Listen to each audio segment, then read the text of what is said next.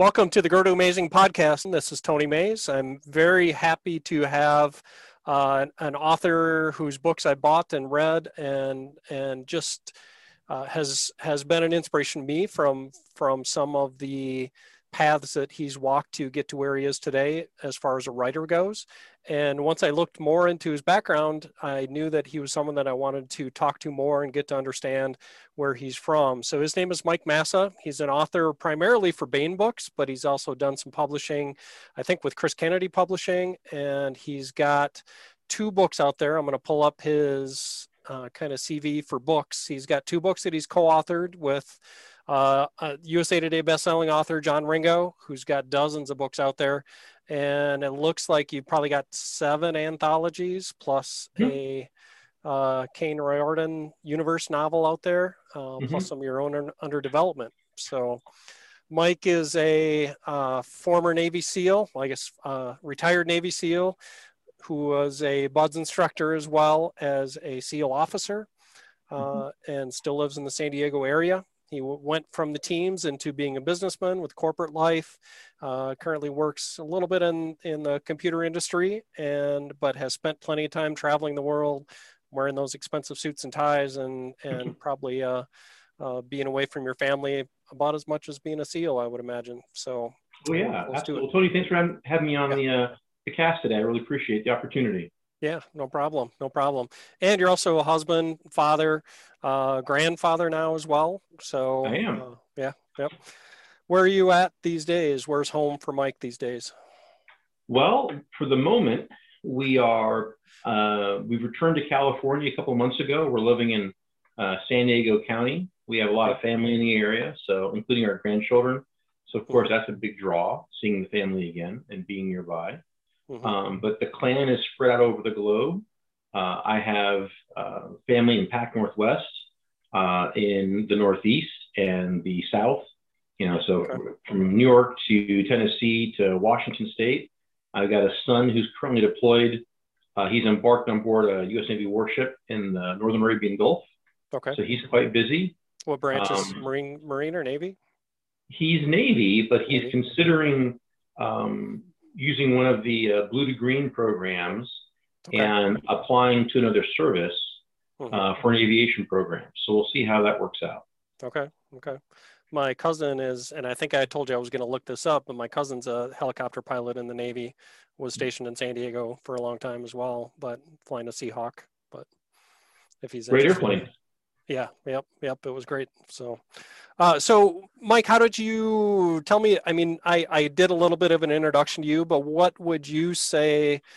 What kind of set the foundation for Mike growing up? I mean, did you grew up in the San Diego County area as well?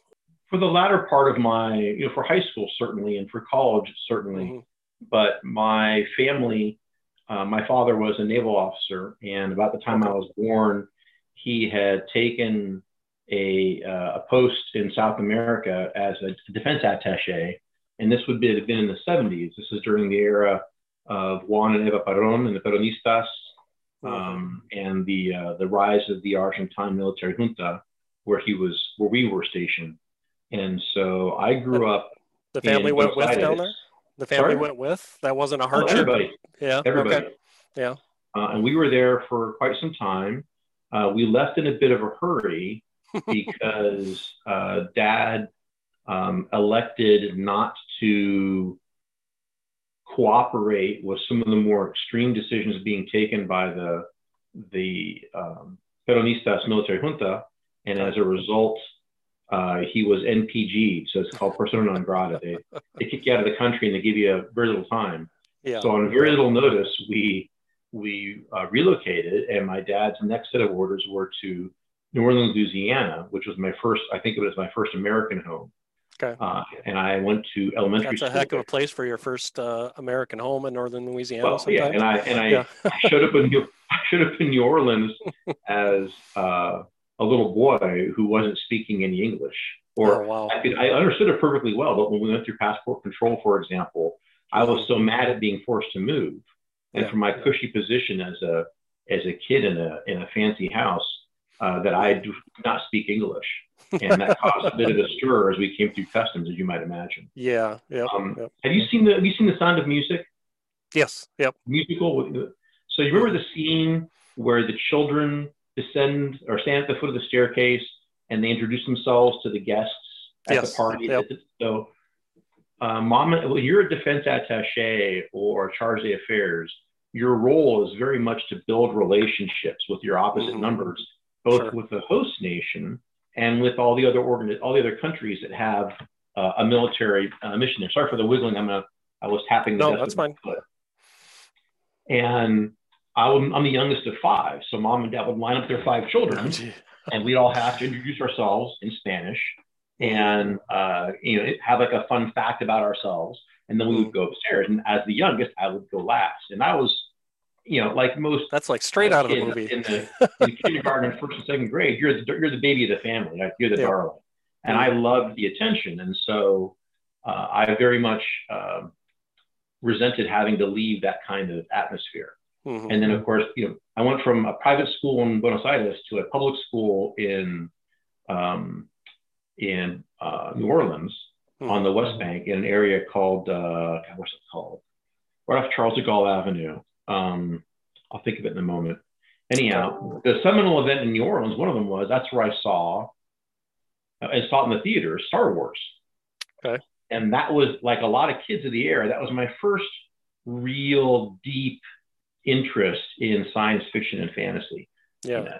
And Buck Rogers had been around for a while. Battlestar Galactica came a little bit after, as I recall. But really, it was all about Star Wars. And that's when my interest got peaked. And of course, being a Navy brat, I was already sort of interested in the military and so forth. Sure. Moved around a bit more. Mom and Dad retired in California. And I went to high school in San Diego, and I went to UCLA. So I was in Angelino for 4 years or so, and returned there for my graduate degree. But I had a brother in the service. Had another brother who was a professional fisherman. He owned a couple fishing boats and fished professionally. So incredible. I was looking deep sea for type fishing, something. Obviously. Yeah. Yep.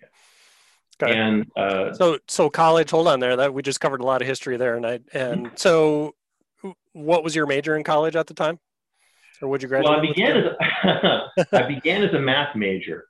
This is the point at which Mrs. Massa enters the picture. So my wife and I met in high school. Okay. And we began dating, and we between my freshman and sophomore year of my university, her sophomore and junior year, we had a baby, which was a period of high excitement for both of our Roman Catholic families, because we weren't married. It was a period of high drama in our two clans. And happily, it all worked out in the end, and with the support and love from both sets of parents and the extended families. But you can imagine the first few weeks were pretty exciting. Lorna is the youngest of 8. Okay. Yeah. I'm the youngest of 5. Her brothers and sisters were not pleased with me. My wife is, her mom is the youngest of 11, and her dad is the youngest, second oldest of 10 or something like that. So yeah, our grandparents on down on her dad's side is over 100 people now. So I meant to ask you, maize, is that Dutch? It's German, French. So it's probably typically pronounced Moss. And for some reason, our family just has always pronounced it differently. So that's kind of why I had to put on the podcast, like the line over the A's so everyone would figure out how to pronounce it correctly and things like that. Sure. So yeah. But I'll answer to just about anything, and I've been called a lot worse than that. So, Well, I had a scholarship, I had a military scholarship to school, and between your sophomore and junior year, you have to commit to a warfare specialty or branch within the Navy or Marine Corps. If you would be a Marine. Sure. Were you doing summer cruises then as well? I do. Yeah. So I did my freshman or youngster cruise. My apprentice cruise was on board a now decommissioned ballistic missile carrying nuclear powered submarine, USS Von Steuben, SSBN 632 Blue Crew, because they each have two crews. Sure. And I had unusually, I had a very eventful boomer deployment, because typically they go out, they submerge once, they stay submerged for the duration of their target package responsibility, and then they come back, and that's it. Yep. And you never know where you are or anything like that, or Well, no, exactly. Or the CO knows. and one of the interesting things is if you usually when you go to a ship or a squadron for your first cruise, you get a very sort of cursory background check as your everybody on a nuclear missile carrying patrol submarine has to get a top secret or better clearance because of the importance of secrecy to the survival of the platform. Sure. And also in submarines in general, there's no way to it's very difficult to compartmentalize a submarine so that the things that are secret aren't visible to anybody in the crew. Yeah. Like it's trivially easy to know what depth you're at, and the depth at which the submarines operate is a classified number.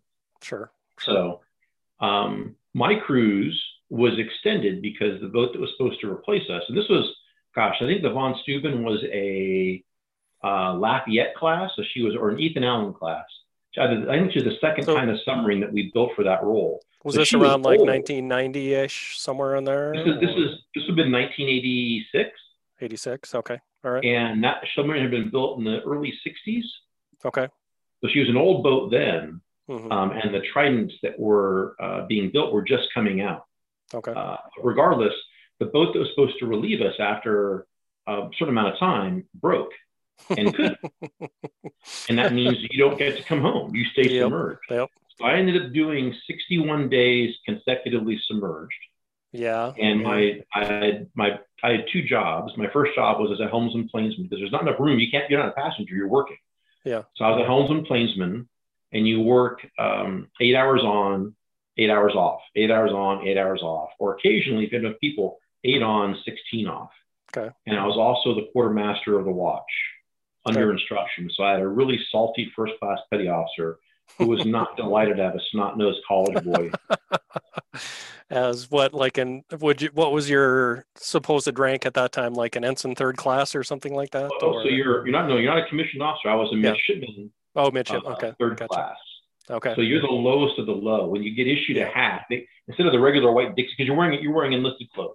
Instead of wearing the regular white Dixie cup, it was a white Dixie cup with a bright blue rim. Okay. And to know that you weren't a real guy or a real naval. They could tell who you were. This one's a risk. Watch out for him. And of course, all the sailors would tell their girlfriends and their female friends ashore, if you see a guy with a hat with a blue stripe, means he has DD. You should stay away from him. And so we sure, I sure appreciated that. Anyhow, we ended up staying out even longer than we expected. And before we went out, we were able to go to AUTET, which is the Atlantic Underwater Test and Evaluation Center. And they offloaded the midshipmen because there wasn't enough room for them and the crew that came aboard to shoot a magazine full of torpedoes. Okay. So I had to spend the beginning of the cruise was wonderful. I got in a submarine. We went out for about 2 or 3 days, and they helicoptered me off and sent me to the Bahamas for 4 days by myself on the beach. It was magnificent. Nice. I'm like, this is a good life. I like submarines. Yep. And then we pulled into Goose Creek Weapons Station. I think it's in Charleston, near Charleston.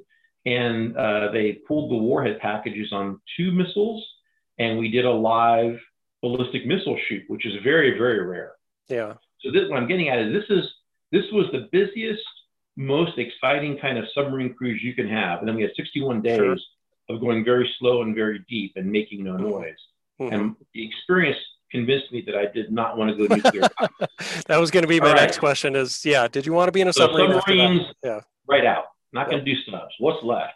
So my sophomore summer, there's an event called Courtramid, which is where you go on board a surface. You rotate through a week with the Surface Navy, a week with the Naval Aviators, a week with the Marines. And I think our last week was a week with the surface ships, including like half a day to visit the SEAL Command.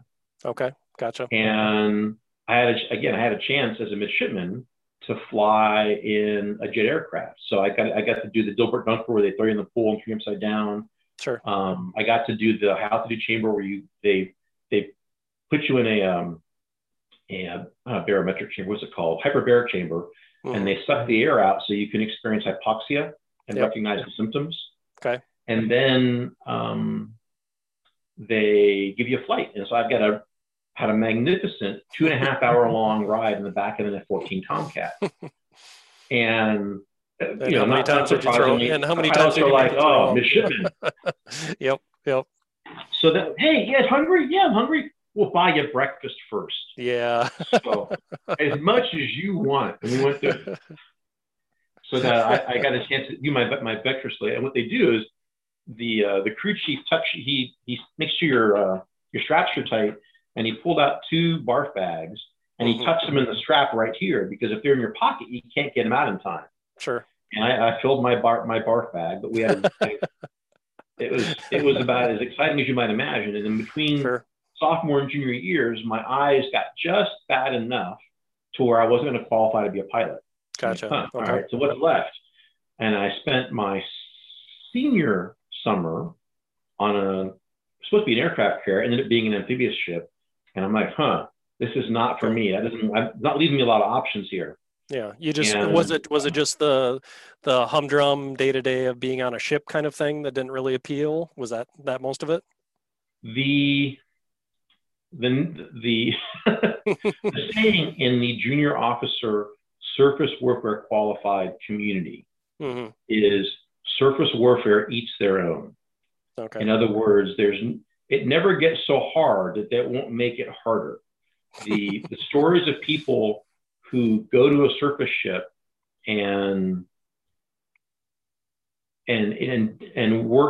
routinely work, not just like stay awake, routinely work for 30 or 40 hours straight, and with no recognition, no change in pay, promotion status, or the rest of it. Fairly thankless.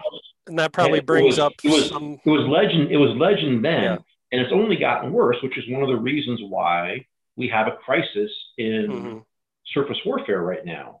And I offer as Exhibit A the fact that a capital ship in peacetime burned the water line at the pier, not enemy action, at the pier. And so far as we all know publicly, there's no consequence.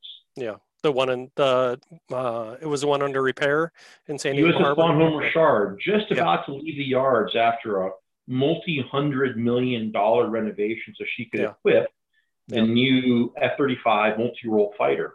Yes. You just can't change out the airplanes on an aircraft carrier or a helicopter carrier. You actually have to do a major ship alt, because the places the airplanes are stored and where the engines are tested and repaired, all that has to be completely ripped out and reinstalled. So it's a major ship alt. In fact, it was a brand new ship. Yeah. Well, they're going to have to build a whole new one. I heard they're just going to end up scrapping it from the last time. I mean, there's nothing wrong with it. All you got to do is jack the ship up on lifts, slide a new ship underneath it, and you're good to go, right? Yeah. It is criminal that we lost a capital ship, and there doesn't appear to be anyone who's going to be held publicly accountable. It is. Well, then there's other incidents out in whichever fleet is out by Japan and things like this. Is it Seventh Fleet with? So U.S. Pacific Fleet has had a series of well-publicized collisions and groundings and fatalities due to a variety of factors.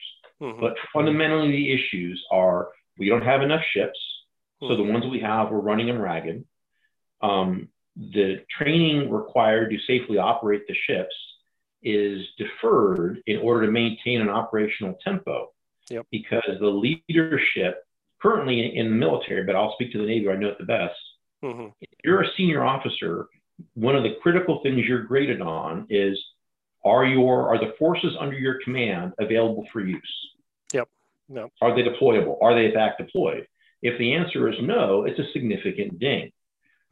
It's rare that someone is asked, are the people under your command trained to standard in a verified way using any kind of quality assurance that we could recognize and independently audit?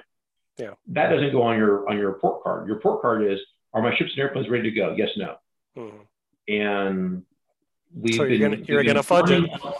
we've been using up our ships and exhausting our sailors, and that isn't my opinion. These are the findings of the courts of inquiry for at least the two ships that were involved with U.S. sailors dying in the collisions.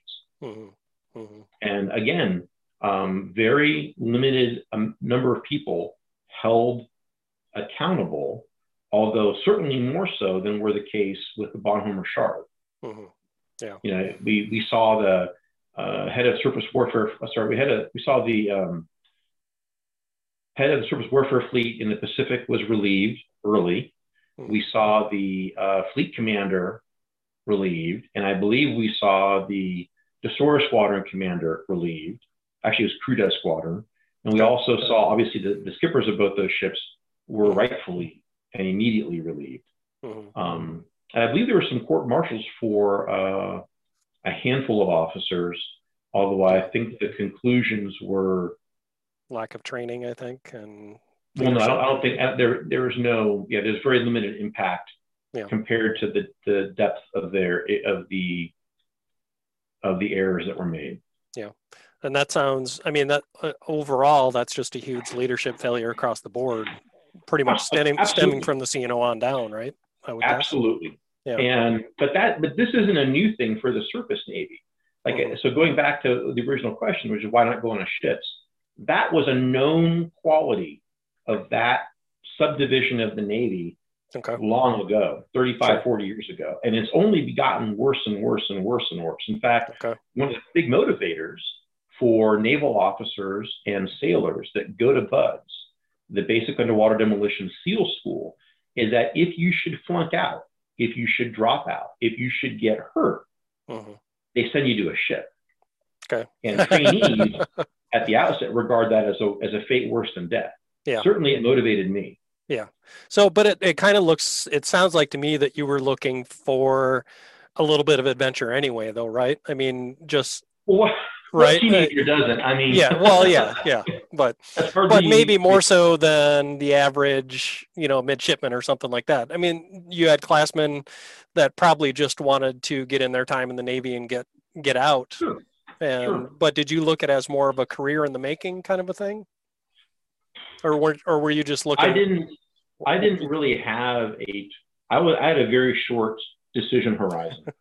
Again, let me refer you to my earlier decision to engage in activity that resulted in a baby. So, young Mike Massa was not known for thinking about deep thoughts for the future. Gotcha. But I very much wanted a challenge. I wanted something that I could begin where the outcome was in doubt. I didn't want something handed to me. Okay. And in most of the military accession programs, the goal is to get the maximum number of people through. In fact, barring something absolutely unusual and unforeseen happening, everybody graduates from Surface Warfare Officer School. But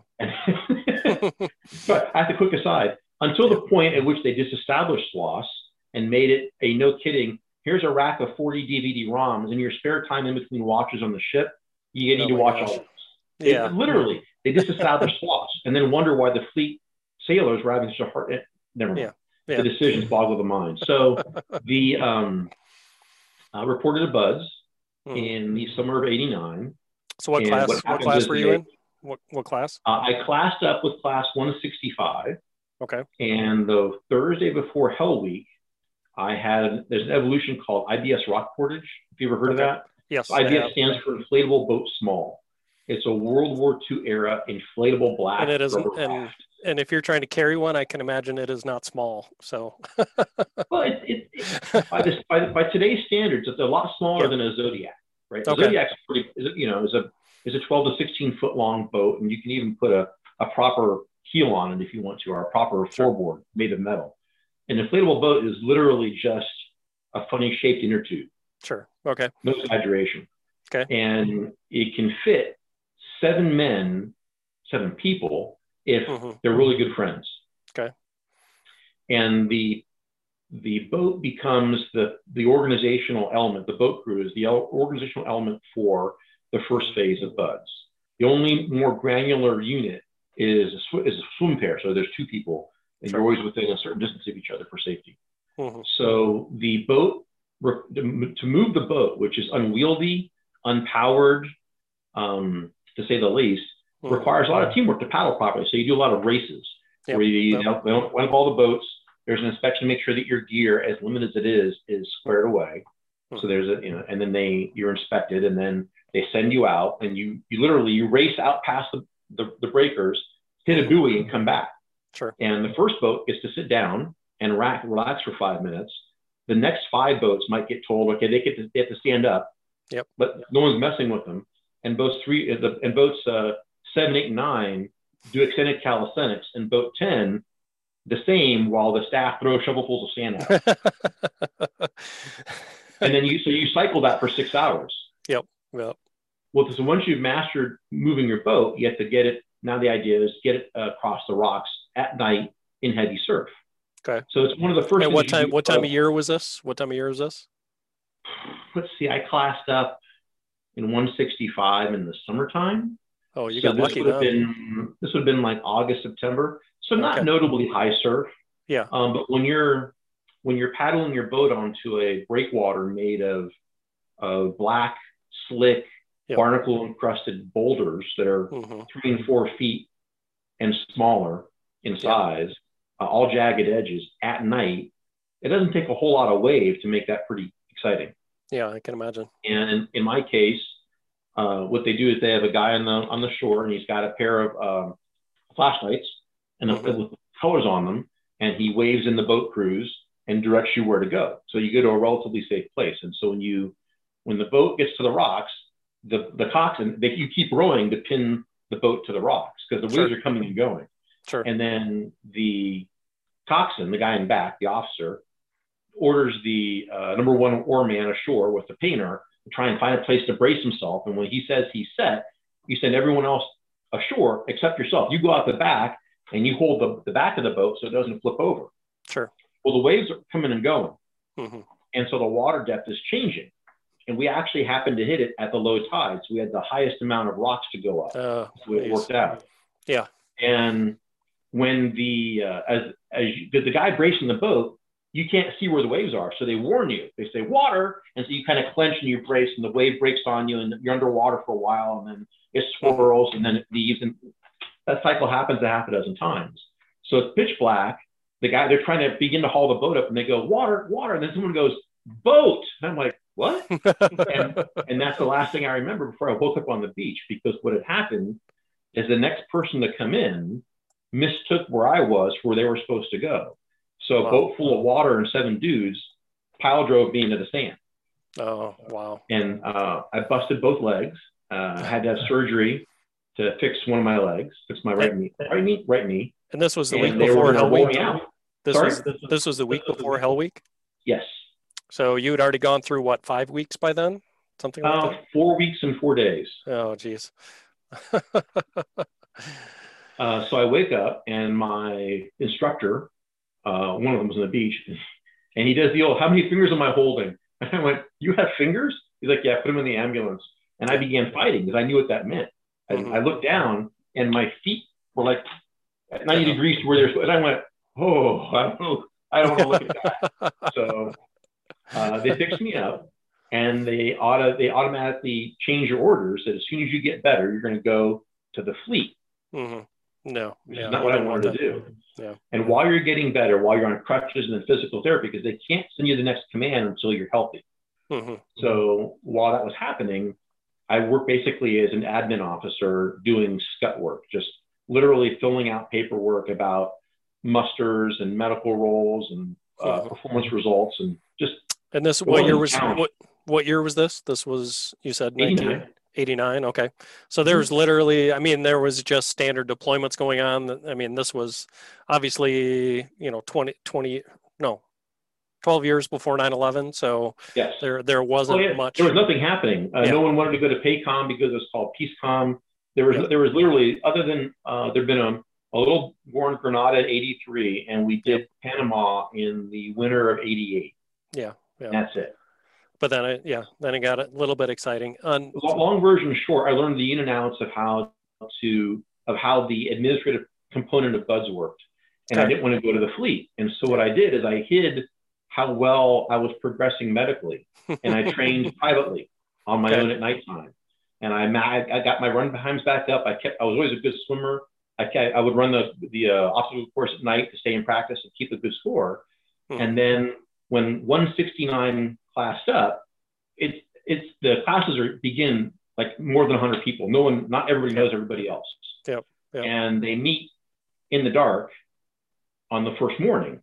Okay. They kind of recognize each other, but they're not well organized. It's a complete cluster. Yeah. And so that night I shaved my head and I had all my old uniforms and I just showed up. Yeah. And I put myself into their class.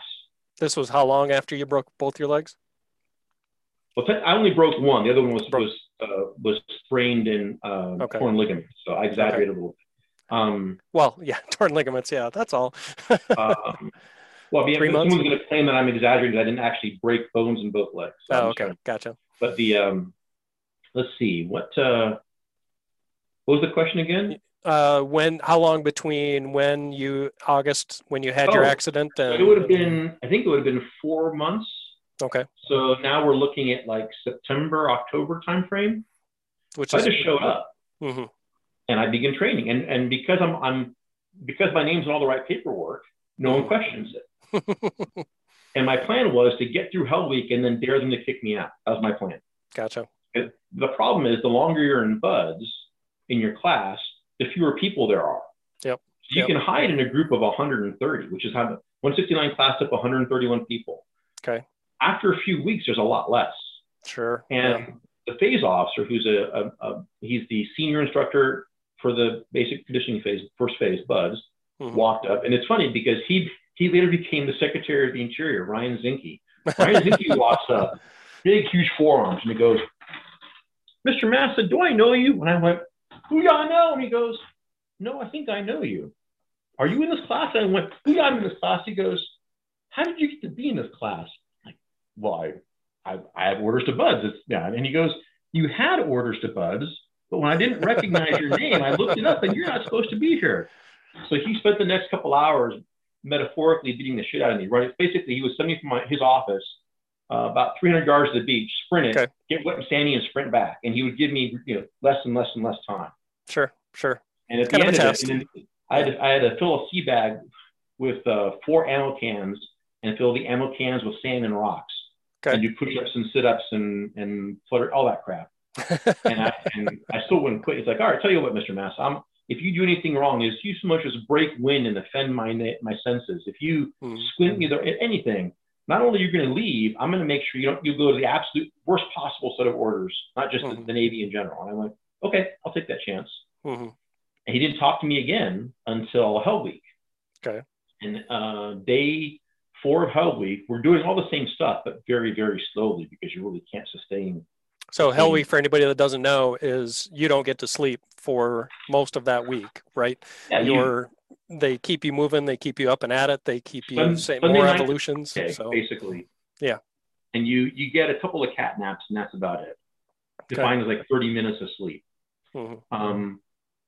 We were somewhere way south, and we were doing these races, and we're absolute mess. And he walks up. And I'm like, oh crap! Now he's gonna do it because he's a sadistic son of a bitch. He's gonna drop me now as I'm finishing Hell Week. And he walks up and he goes, "Mr. Master, you ever watched a movie called Papillon?" And I can barely say my own name. I'm like, huh? Yeah, sir. Yeah, yeah. And I try to name the actors and I can't. Obviously, Steve McQueen and Dustin Hoffman are the lead actors for Papillon. Okay. And he goes, "Do you remember what happened when they put him in solitary?" And I said, "Yeah, he was kept alive because friends were helping him out, and then he got caught with coconuts." He goes, "That's right." And he handed me a coconut, and I was so brain-addled. I'm like, I don't understand. He goes, "You can use this coconut right now. And you want? If you quit, I'll make sure you get good orders anywhere you want to go. I'll send you to an embassy. I'll send you to the best ship in the Navy. But no questions asked, no dishonor." And I took the coconut and I chucked it out in the surf. And he hammered me for a little longer and said, "All right, good job, Mr. Mass. We'll see you tomorrow." Yeah. Awesome. And it was a shock many years later to see him as first as a congressman, actually a state assemblyman, then a congressman, and then of course Secretary of the Interior. Nice. So, I just want to ask a few questions about that because I love hearing your story about it, but I just want to know, what did you think after your first day in Buds? Did you see guys drop first day? Absolutely. Yeah. 100%. Was there no, what was your attitude going in, that there was no way you were doing, that you were going to drop, that you were going to go ring the bell or anything like that? So my first day of my first Buds class, which began with about 150 people, I emotionally committed to, I'm only going to leave here if they kick me out or they carry me out. I'm not going to volunteer out. Okay. And sure as shit, they carried me out, sons of bitches. So I said, all right.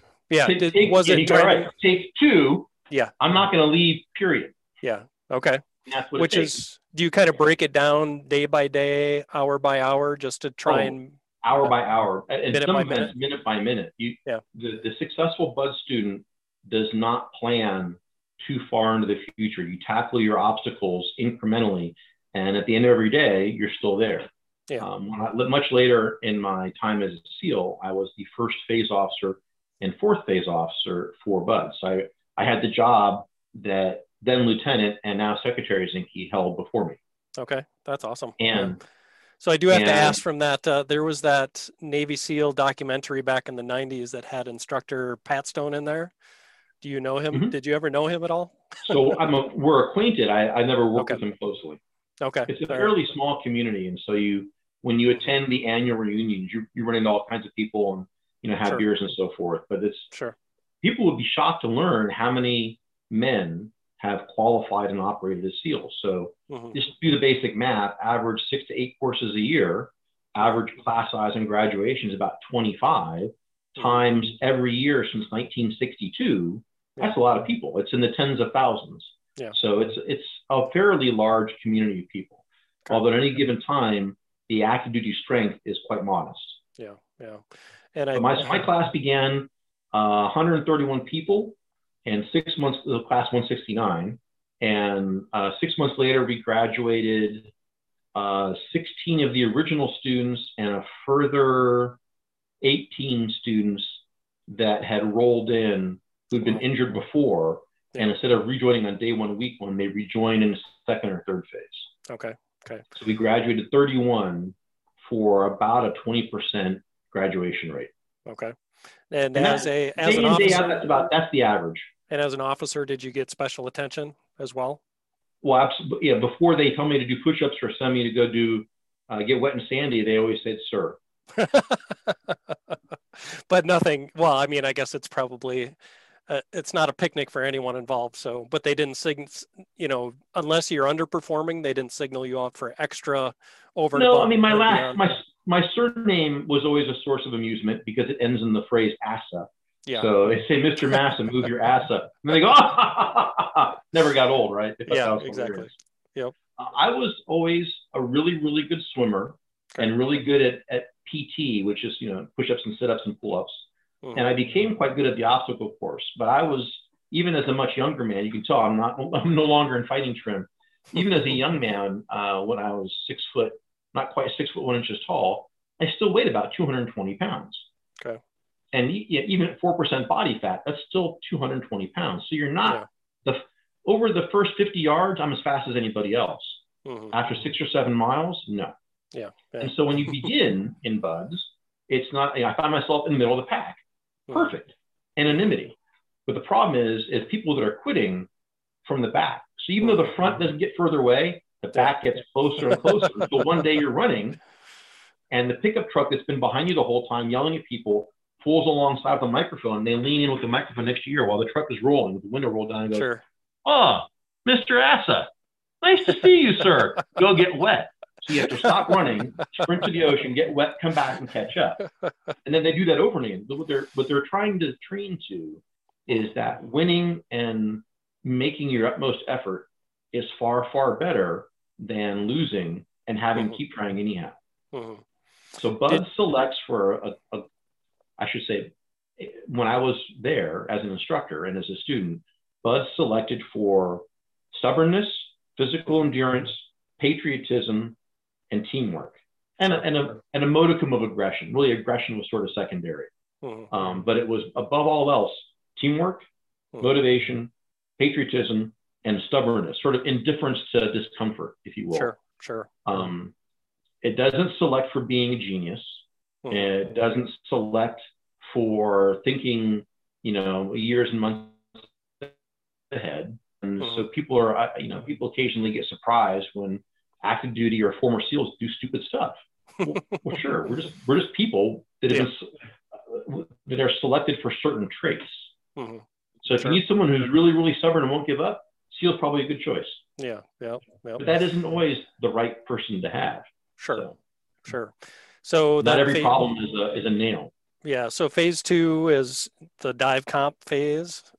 Phase 2 was back then land warfare phase. Oh, it was. Okay. And so you wore your red helmet. You went from a green helmet to a red helmet, and you learned the basics of land navigation, patrolling, weapons qualification, demolitions, and then blending all those things with moving across the water to land, as well as underwater demolition. So that was the first time I'd ever handled explosives and used them underwater. And then you return. The thinking was that almost everybody passes the technical component of land warfare, although there still continues to be a certain number of physical drops. And that the thinking then was, but diving, which was more technical because we're not just doing an open circuit, you're doing kind of closed circuit.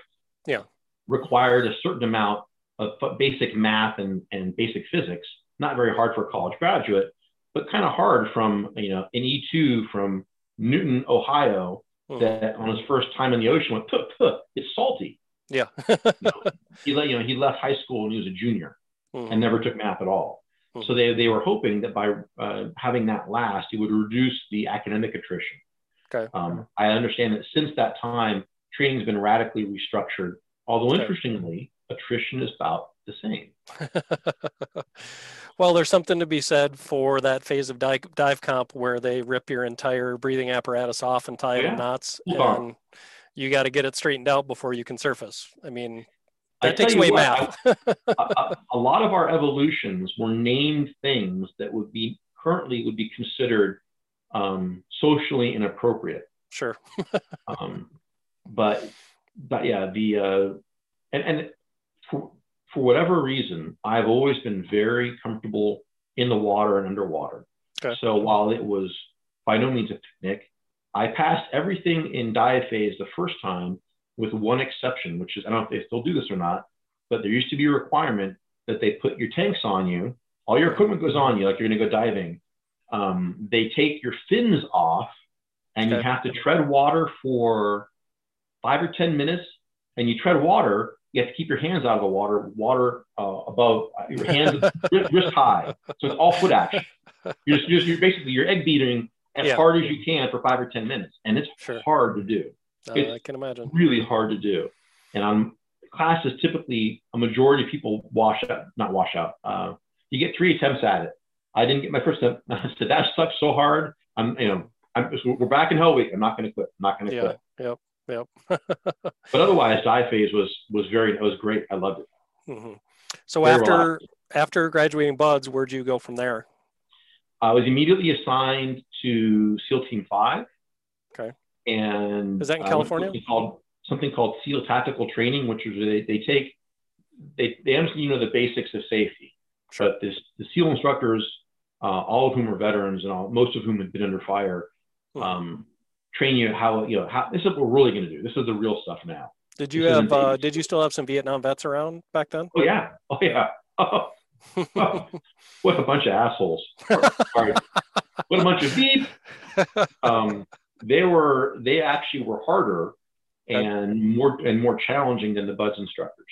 And when I think back, with good reason, especially now. I mean, right now, the people going into the teams for the first time, all of their staff are going to be instructors that were, in Bagram, in Helmand, in Fujairah, pick the place. Sorry, not Fujairah, Fallujah. Fallujah. Fujairah is a different city. Jebel Ali. known for its nightlife and its drinking. It's very different. Oh, they've probably been there too, though. Probably. So they're likely to be teaching their students the same lessons that we were taught by the Vietnam vets. Mm-hmm. And I was an STT. I was there for a couple 3 months, about halfway through, and they yanked me out and they stuck me in hotel platoon from SEAL Team 5, which was going through an accelerated deployment cycle in order to get to Desert Storm. Okay. Is SEAL Team 5, is that Virginia or is that California? California. California. Okay. That must have been a little exciting, though, to. In reality, the old one. At least the concept of a quick workup. It was exciting in theory. In practice, there was a lot of hurry up and wait, which exactly mirrored our experiences in theater. Because as you may recall, we spent months building up the forces in Kuwait, and most of the SEALs that were in Desert Storm, we did a lot of reconnaissance operations, but it wasn't the World War III that everybody was expecting with chemical warfare. Yeah, definitely not. Yeah. We called it a live. Most people that went called it a live fire exercise in the end. Yeah. A very expensive, very, very large live fire. Now there's a handful of people, relatively speaking, that saw direct infantry combat. Most of them did not. Yeah. My brother-in-law was actually over there in the Marine Corps. He was a mechanic for a motorized artillery battalion. So he had interesting times all that time too. And back then there was no social media. You had CNN, but you got your daily briefing from Norman, and that was about all you got to know what was really going on over there. So that deployment was fairly uneventful. I went to SEAL Team 3 next, and that's where I was sent to Somalia. So I was in Somalia for Operation Restore Hope of Black Hawk Down fame. Gotcha. But I wasn't sent as part of a platoon. I was sent as a single person to be a part of the advanced party and staff for. I'm trying to remember what the name of the organization was. I think General Johnson, who was a 3-star, commanded Restore Hope, the military part of it, for the first few months. And underneath him was something called the Joint Rescue Coordination Center, which was run by an Air Force 1-star. And he had one each of every flavor of special operations as both liaison and sort of, his 4 horsemen of the apocalypse. And in practice, what that meant is, since there was no air war to speak of, I integrated with part of 10th Mountain and with part of, was it 13th MEU? And I would go out and operate with them and do stuff. Okay.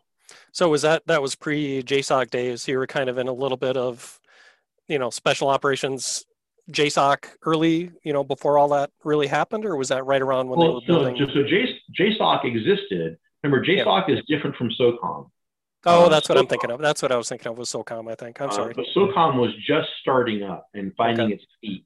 Yeah. And discovering the amazingness that is basically an open-ended checkbook. So then I came back and I did a few more deployments as a SEAL platoon commander, also at Team 3. Okay. And then I went from there to be I had orders to go to the DEA to what was then classified, but is now unclassed, called Operation Snowcap, which was the DEA interdiction efforts of the Upper Wayaga Valley in South America. So where the 3 rivers come together and the precursor chemicals flow up and the raw coca flows down, and then north. And your language skills would obviously have been a benefit there as well, I would imagine. Being a Spanish speaker was certainly a factor. And I wasn't very excited about those orders because I wanted to do the next thing. And through, long story short, I ran afoul of the military bureaucracy that is in charge of determining what a person's orders and career steps will be. And it ended up being a comedy of errors where we sold our house, had to break the contract, move back into our house, sit on our thumbs for a long time, be told that I was going to be going to law school, not full law school, but the Navy equivalent, the JAG piece, and getting so fed up with the process that ended with a set of orders to Guam. That sounds lovely. And the last 3 guys that got those orders had all gotten the orders and said, I'm out, and they quit. Yeah. And I read about what that place was like and what it was for. And I said, I'm out, and I quit. and I went to civilian life. Yeah. Okay. Where did you fit in your training command deployment in there? You said you were a BUDS instructor for a while. Where did Oh that yeah, fit? sorry. That was between Team 3 and going to the DEA. Oh, okay. Gotcha. Okay. And that was actually the most stressful job I ever had in the Navy. Really? Why Oh, so? by far and away. When Why you're would a you? SEAL platoon commander, which is the best job in the Navy, and this is before cell phones and before instant on satellite communications or 24/7, you were the last of the independent commanders. Remember when back in the day, Horatio Hornblower, C.S. Forrester, they'd give the officer in charge of the ship orders, and they'd say, proceed from Plymouth Harbor on or about, August of 1812, and proceed to the Isthmus of Panama, there to contact the native populations, conduct cartography and such offensive operations against the Portuguese and Spanish as you are afforded. Return not later than 4 years from now. Okay. Sure. Yeah. So the orders are kind of like that. You get all your stuff, and you were independent. You had your own vehicles, you had your own aircraft, you had your own people, your own ammunition, and they just send you somewhere. And they'd say, go do this. And you'd check in every month or two. It was amazing.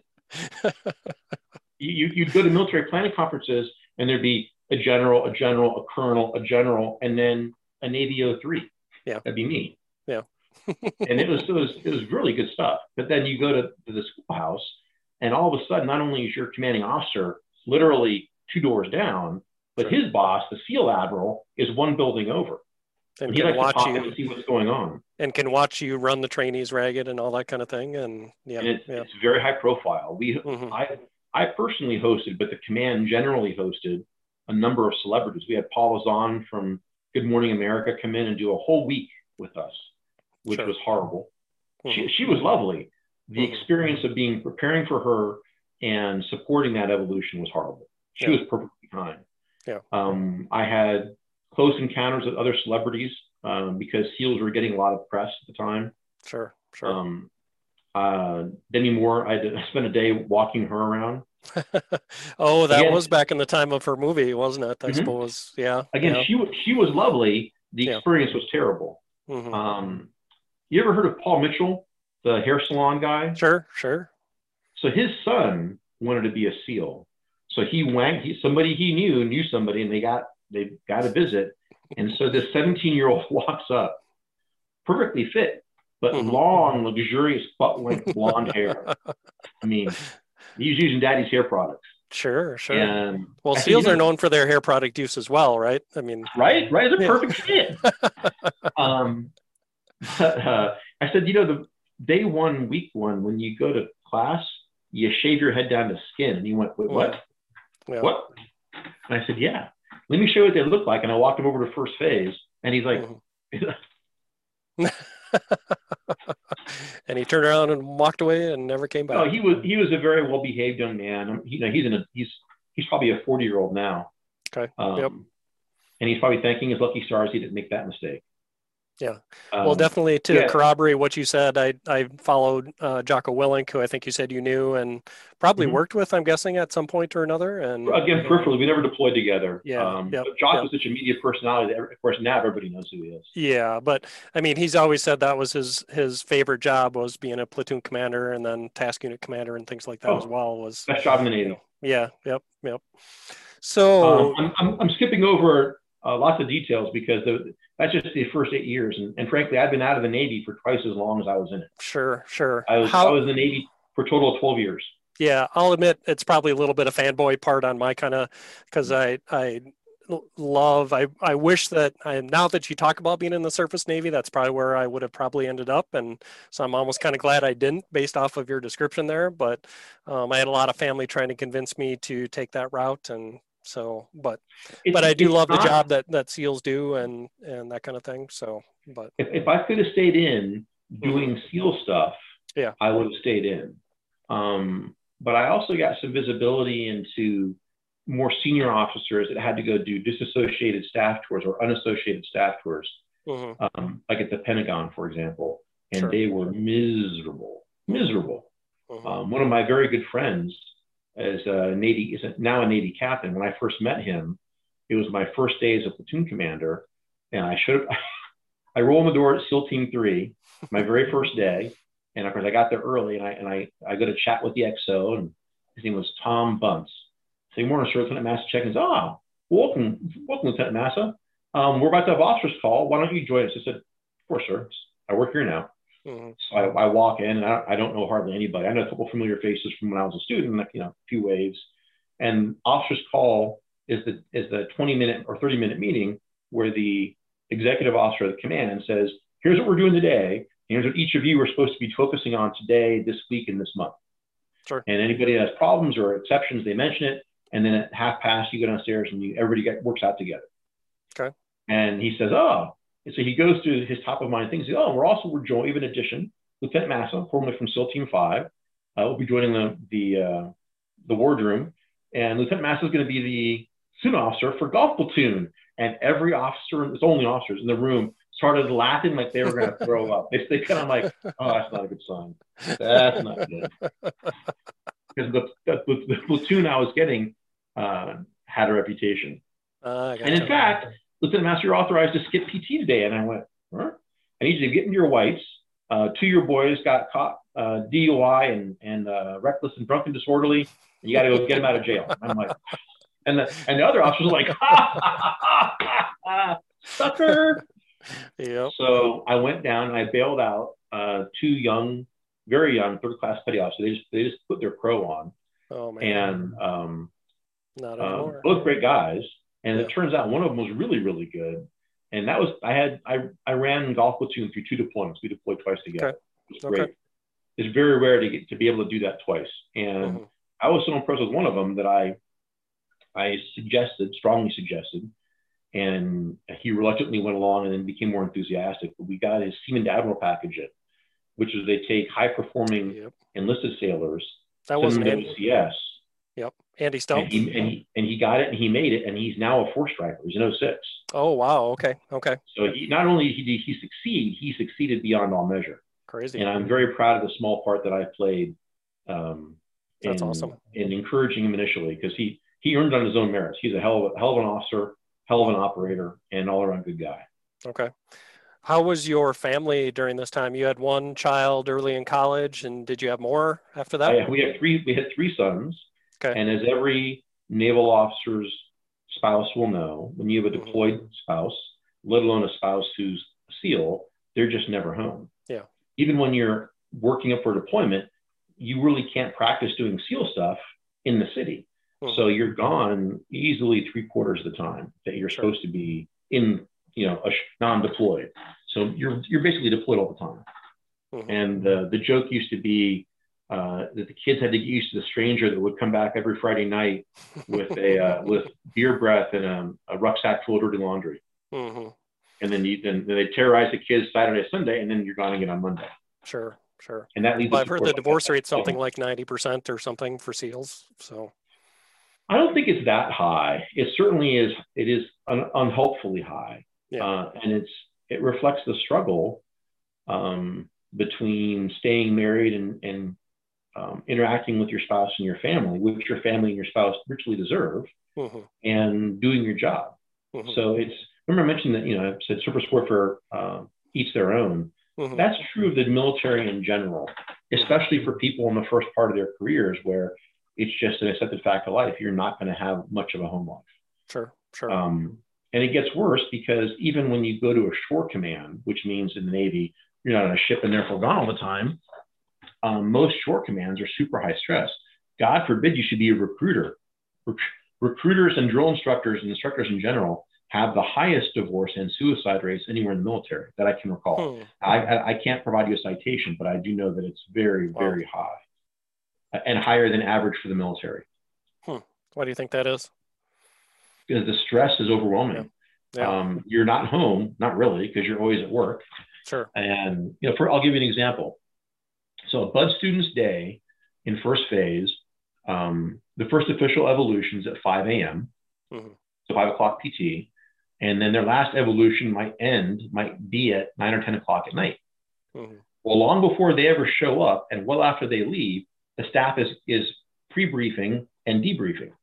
Sure. So if they've got 5 o'clock PT, you're there at 4. If they go home at 10, you go home at midnight. So it's very high stress. Yeah.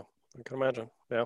And it's worse for I think for drill instructors, because they're dealing with raw recruits versus Yeah. people who've already been through a bit of the mill. You've at least been through a little bit in the Navy pipeline or something like that. So yeah. Okay. So you had your 3 boys at this point. What? Well, we are coming up on an hour here. If you want to, right, we can do that. Well, I'll basically I'll blend the rest together until we get to where I'm currently, and that is that I transitioned to the commercial world, and I went to what was then Big Six, now is Big Four Consulting. I went to a big company called KPMG. Gotcha. Yep. And I worked. This was the 1990s. The internet boom was just lifting off. Mm-hmm. A lot of my friends were leaving the military and trying to sell dog food on the internet and become overnight millionaires. I didn't know much about tech, and so I went through the technology apprenticeship program at KPMG, where they run you through a series of boot camp again, gotcha, on how to program, how to run a network, what is computer security. Mm-hmm. And I ended up working in like a typical management consultant, but on the technology side of things.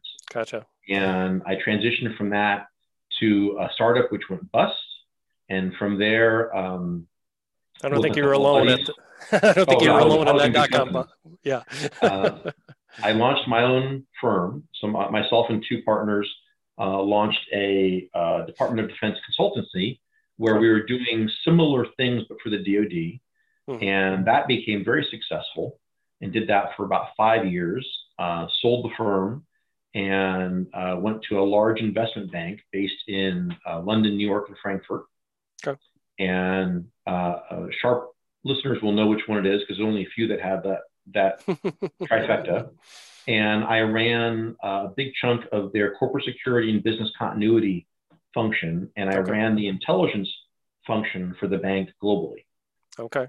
All right. So even more travel. Yeah. But I went from having visited some 50 countries, and I think my passport at that time, I had 96 or 97 countries I'd been to at that point. Yeah. Because it's a global investment bank. And if you're running an overhead function, not a trader, and I was not a trader, you end up going to a lot of places wherever the bank has a financial interest. Sure. And that was a highlight of that time, was dealing with the 2008 Mumbai terror attack. Okay. So gotcha. My bank at the time had about 4,000 employees in Mumbai. Okay. Well, I should say in India generally. No, actually in Mumbai. Mm-hmm. It's almost a 100,000 person company. A dirty little secret of the investment banking and financial services world is that almost all financial transactions are terminated and resolved in India. Really? Okay. Because it's cheaper. Okay. So think about the tens of thousands of trades that happen every hour across all the various stock exchanges. Okay. Those all have to be reconciled at the end of the day. To close the trading day, they take all those transactions and they run them against what is a bill of accounting to see what everybody's position is. Sure. And that's why when you make a trade, they say, we think you made this much money, but until we confirm the trade and resolve it, we're not going to give you a final number. This number is up for an approximation, because there's people that are manually doing that. Well, they have tools, but they're checking each one. Yeah. Yeah. And it's cheaper in India, where there's a large number, relatively speaking, of low cost, high education workers. Sure. And when Lakshmi Taiba, or LET, rolled into Mumbai, in addition to the roughly 4,000 staff we had there, we had 184 travelers. Okay. And of course, they hit beautiful luxury hotels. Well, what do luxury hotels do? They host events. They host events for VIPs. Mm-hmm. And sure shooting, we had a couple of large events ongoing in the targets, the Taj and the Oberoi, that were hit by bad guys. Wow. And the bad guys took them hostage. And the first thing that happened, it just so happened the guy that was working with me that would have otherwise taken the phone call was on leave. Okay. And his backup and my boss were both in an airplane. So it's one of those things that happens. The chain of command continues. Sure. I was temporarily at the top of the food chain, so I got a text. I was wearing multiple devices like you do. And I got a text that had been forwarded to me from the Security Operations Center in Hong Kong, because that was closest to the travelers. And it said, help, I've been shot and I think I'm being robbed. I'm in the Taj Hotel. And that's pretty serious. So it got my attention. I'm looking at it and my other device goes off and it's an email being forwarded from someone else saying, we're getting reports of gunfire and a bomb going off and a party being shot up with our people in it at the Oberoi. And I went, huh? And I what amounts to what you would call it in a worship, you would call it Combat Information Central, but for us, it's just a really large conference room, lots of screens and lots of paper maps. And I pulled up the map of Mumbai, and I have, we have little flags where we have concentrations of people. And I went, Taj, Oberoi, that's 12 kilometers, timestamps 3 seconds apart. That's a terrorist attack. Yeah. There's nothing else it can be. And like a lot of big organizations, there's a number of processes that are built. And my bank loved its processes. We had a process for everything. And when there is a major catastrophic event, like a 9/11 style event, of which my organization was a survivor, there's a mechanism you can use to call every single person of significance in your corporation to the phone simultaneously with an imperative saying, come to the phone or else. Okay. And my boss was everybody's out of position. And I slapped the big metaphorical red button. And it launches a really big combination video and conference call. And very rapidly, but slower than I hoped, people began coming on the phone. Okay. The CEO, the COO, the entire C-suite, the regional heads of trading, the global heads of trading, everybody.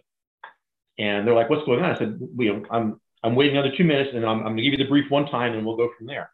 So we got critical mass and I gave the quick briefing.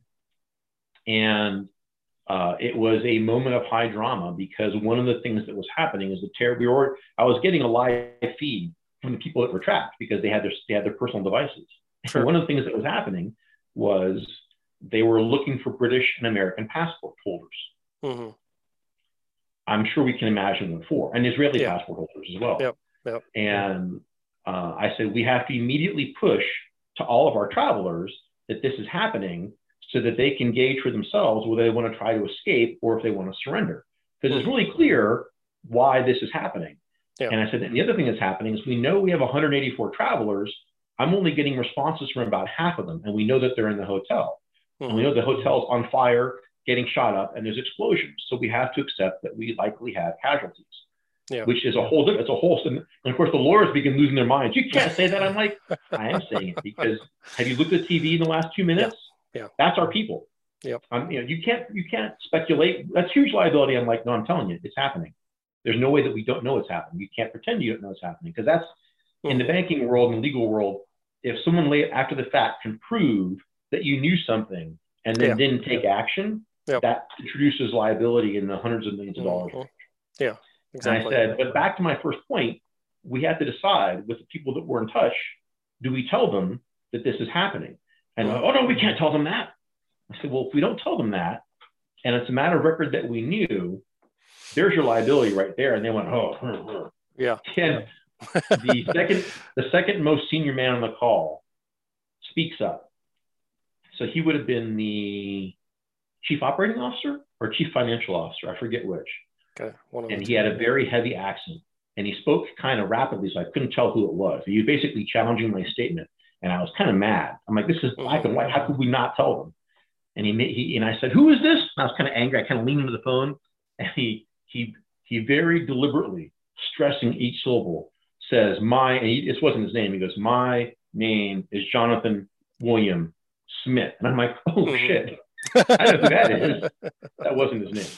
Yeah. And I said, well, respectfully, we know that this is happening. There's no way that we have a moral imperative, and I suspect a legal imperative to let our staff make the decision if they're going to try to escape or not. It's up to them. We can't tell them to take the risk. Sure. We have to inform them. Yeah. And he goes, yeah, we have to do that.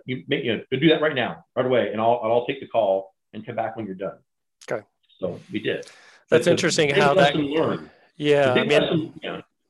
We were set up basically to deal with a crisis that lasted half an hour, and then it was over, right? An airplane crash, a tsunami, something that happens and it's done. Yeah. And as it turns out, that was a 4-day event. Okay. Yeah. And it stressed everything in the bank was built around a 24-hour cycle. Yeah. So it brought home how important it was to have a crisis management and a business continuity function in a way that 9/11 had not. The bank had been very successful in 9/11 because they had a robust program, and they were conducting trades from their backup location 31 minutes after the first plane hit the North Tower. Gotcha. Okay. So the nightmare scenario for a bank, an investment bank, is to be out of the market when everybody else is still trading. That's how you lose billions of dollars in minutes. And so continuity of operations is your financial lifeblood. Sure. But the 24-hour cycle is clearly inadequate. And then later we had another big event, which was the swine flu pandemic of 2011, I believe it was. And that was a matter of great concern. Interestingly, fun fact. So swine flu was vastly less lethal than COVID-19, much less lethal. It was 1 or 2 orders of magnitude more transmissible. Okay. Gotcha. And over the lifespan of that disease, something like 3 or 4 million people have died from it. But because that took a decade, it never really reached the level of crisis that drove a news cycle. Sure. It's what's a few thousand here, a few thousand there, right? At a time or something. So, yeah. So that obviously played a part in your later writing, all of that investment. It did. We'll get to that later, but that's kind of a prequel of part 2 of our discussion, I think. But that's just amazing. That was an example of the kind of experience that I had in the commercial corporate world. Okay. And however, like the Navy, it required an immense amount of travel. And that's, again, not conducive to having a better balanced home life. I had children. My 2 youngest were in high school, getting ready for going to university. And we'd gone California, New York, London, New York in the space of 4 years. And then they wanted me to relocate to Germany. I said, no, thank you. And they said, well, the job's going to go to Germany. You can be with the job or not. I said, let's talk about a package. And I got out. Yeah. And I say that matter of factly, but every time I've changed careers, whether it be from the Navy to corporate life, being an employee to being an owner, selling the business and going back into a whole new sector of financial services, and required a sort of reinvention, a readiness to not throw it all away, but to radically change course and direction and apply yourself to learning a new set of skills. Where do you think that comes from? Where do you think you got that from? I don't know where I got it from. I know that it's something that is common to the special operations community. Flexibility. Where once you're initially selected on the basis of toughness, stubbornness, teamwork, and patriotism, but in your first year or two, there's still attrition that takes place. There's still people that don't get their trident or get ranger called or whatever. And the number one predictor for success is your ability to learn very, very rapidly. To basically cram. You're cramming, but you're cramming for life. Sure. And no one knows that they have that skill. I think a lot of folks can do that, but the cross section of people that can do that and can also be stubborn and can also be patriots, be a patriot, and can also have a certain amount of indifference to discomfort, and who also can work well in teams. You're narrowing your aperture, right? Yeah, definitely. So I don't know where I learned that, but I think it's just a quality that you can train to. Okay. And then so I went from there, and I'm currently employed working for a really big national level research university, and I work on projects related to artificial intelligence and machine learning as they pertain to defensive cyber operations. Okay. The speed with which adversaries can attack our infrastructure, can attack your bank account, can tailor their attacks at the individual, most granular level, tailoring attacks against individual people for financial gain as well as for what's called information operations, is not well understood by the public. And how to counter that is still not well enough developed. Defense always lags the offense. Sure. Ever since Absolutely. plate armor versus ring armor versus body armor with ceramic plates, right?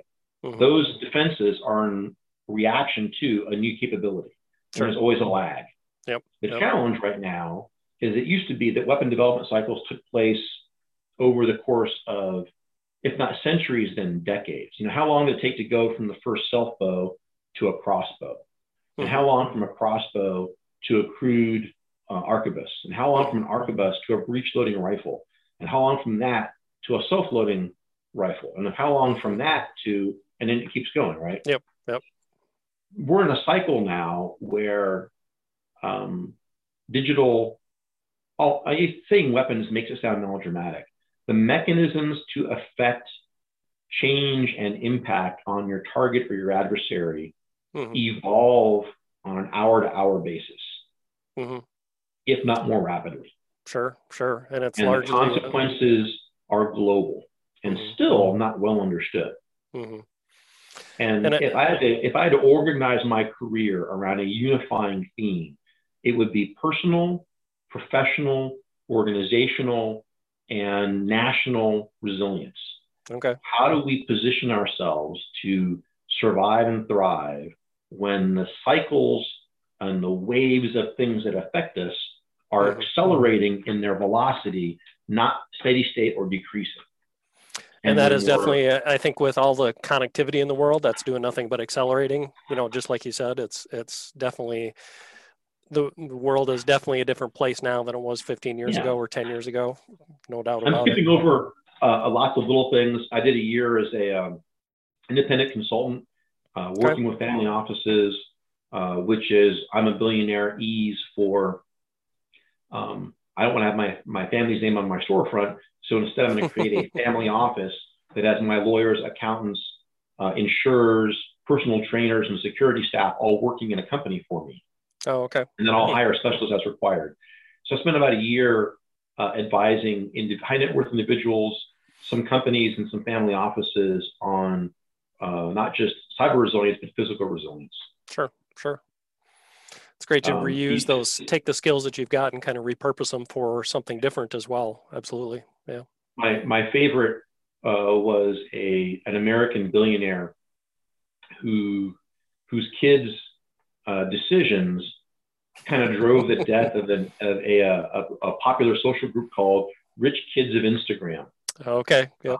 This billionaire spent a lot of money to put together a really fabulous family vacation throughout the Caribbean and South America, and security and, you know, traveling under aliases and private transportation and, you know, he's quite wealthy. So everything was catered and perfect. And his kids took that itinerary right down to the menu level and were Instagramming it live, which of course, if you're a billionaire, is a big deal, because you ever heard of Kaspersky Software? Yeah. So he's a Russian national, not a client of mine, never worked with him. His son was kidnapped, 2009, 2010, by people that were tracking him on social media, and they held him for ransom. The kid was recovered. Sure. And uncharacteristically, usually when this happens, the family goes completely quiet and pretends it never happened, thinking that's safe. Kaspersky took the opposite tack, and he published an open letter, which is why we know so much about the event, detailing how it occurred, where they were vulnerable, and what they're doing about it. Wow. Very, very unusual response. So you say what you will about Kaspersky in business and national terms. In the sharing information as it pertains to the kidnapping of the son, he did a huge service. Sure. And I would use that as an example of how, yes, you are a target for real. You aren't someone, and technology is evolving so rapidly that our civil adversaries, criminals, the ability of them to use technology to find their targets, to scale to their operations, to what's within their capacity, has improved so remarkably that it would shock you to know. Yeah. And there are people that are desperate enough and poor enough that even a person of modest means, like yourself or myself, are a viable target. Sure. Yeah. All things being equal, they still rather go after a billionaire, obviously. So I'm not sure I trust him with my antivirus, but but yeah, it's a great story. No, I don't recommend that product. No, definitely not. So, all right. Well, you can obviously see we've got different shirts on. Mike and I had a little break in our recording because of obligations, commitments, and things like that. So we're happy to get back together again and kind of deal with the second half of Mike's career, or the segue. So this was roughly when you were getting out of the corporate security. What year would that have been about, roughly?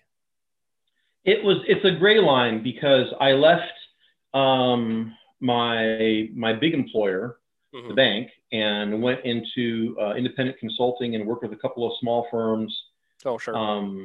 And then after about a year, I was employed by a big American research university, and I decided to return to a technical area. So in this case, cybersecurity and research, sure. As opposed to the sort of broad spectrum physical and personal and corporate and so forth. So focusing much more on information security and risk management versus the more traditional guards and cards and drivers. How technical are you getting these days? Like writing code technical or project management or technical kind of program type stuff? The answer is I do a little bit of everything with an emphasis on the financial side, but I'm also participating with a threat and vulnerability analysis team, actually looking at software and looking at platforms and highlighting important and previously undetected vulnerabilities. And it's a constant churn because the products are always being updated, new products are always coming out, these systems are being launched, and increasingly the software you get in the device doesn't come from the place that makes the device. It comes from a manifold of places. In fact, some manufacturers even draw on open source software for certain kinds of services that are in their devices, or the services may actually be calling software that's not physically resident on the device. So they'll call for a cloud-enabled service. Software as a service, basically, where the software is not resident on my phone, but when I need to use a plugin, it actually calls to, say a big cloud service, whether whoever's hosting it. AWS is a huge example, but by no means the only one. And so your security, or the corporate security, or the vulnerability is in a piece of software hosted on a piece of hardware that you neither control nor have visibility into. And any of those libraries can have their own vulnerabilities built into it, and 100%. That people, they could have even been created for that purpose.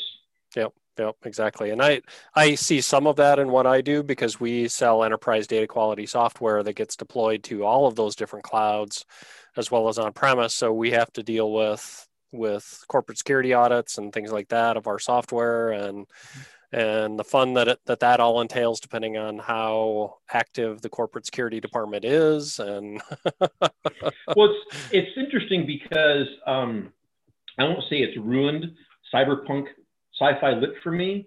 I'm still a huge fan of that subgenre. And there are some terrific stories that I've read and reread, even though the reality of today's cybersecurity environment and virtual environment is nothing like, say, Mona Lisa Overdrive or Burning Chrome, or I think the one that's come the closest to it and still kept it interesting is what's it called? I think it's called REAMD, REAMDE, by the same author that wrote Seven Eves and the Cryptonomicon and the Heroic Cycle. A guy named Stevenson. Yeah, I'm not a big necessarily cyberpunk reader, but I can I can hum the tune sometimes. So he actually was able to weave information and cybersecurity into his Goliath novel and make it interesting.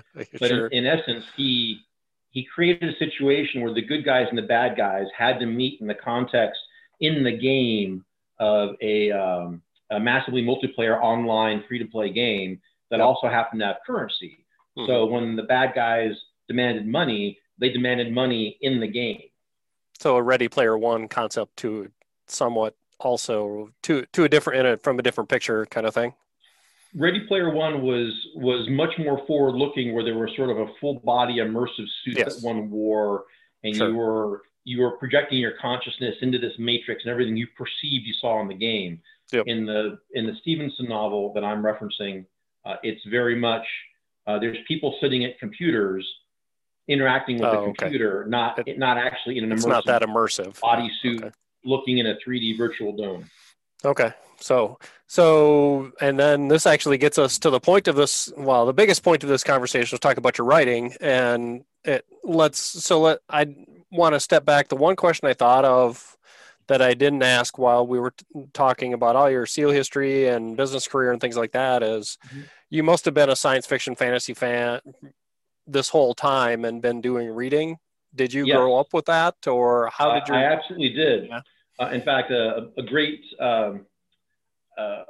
recent acquisition is I was able to find a hardback copy of the very first science fiction book I ever read. I got it from a place called the Mission Hills Public Library. Nice. On or about 1979 or 1980. Okay. 81 perhaps. I forget the exact date.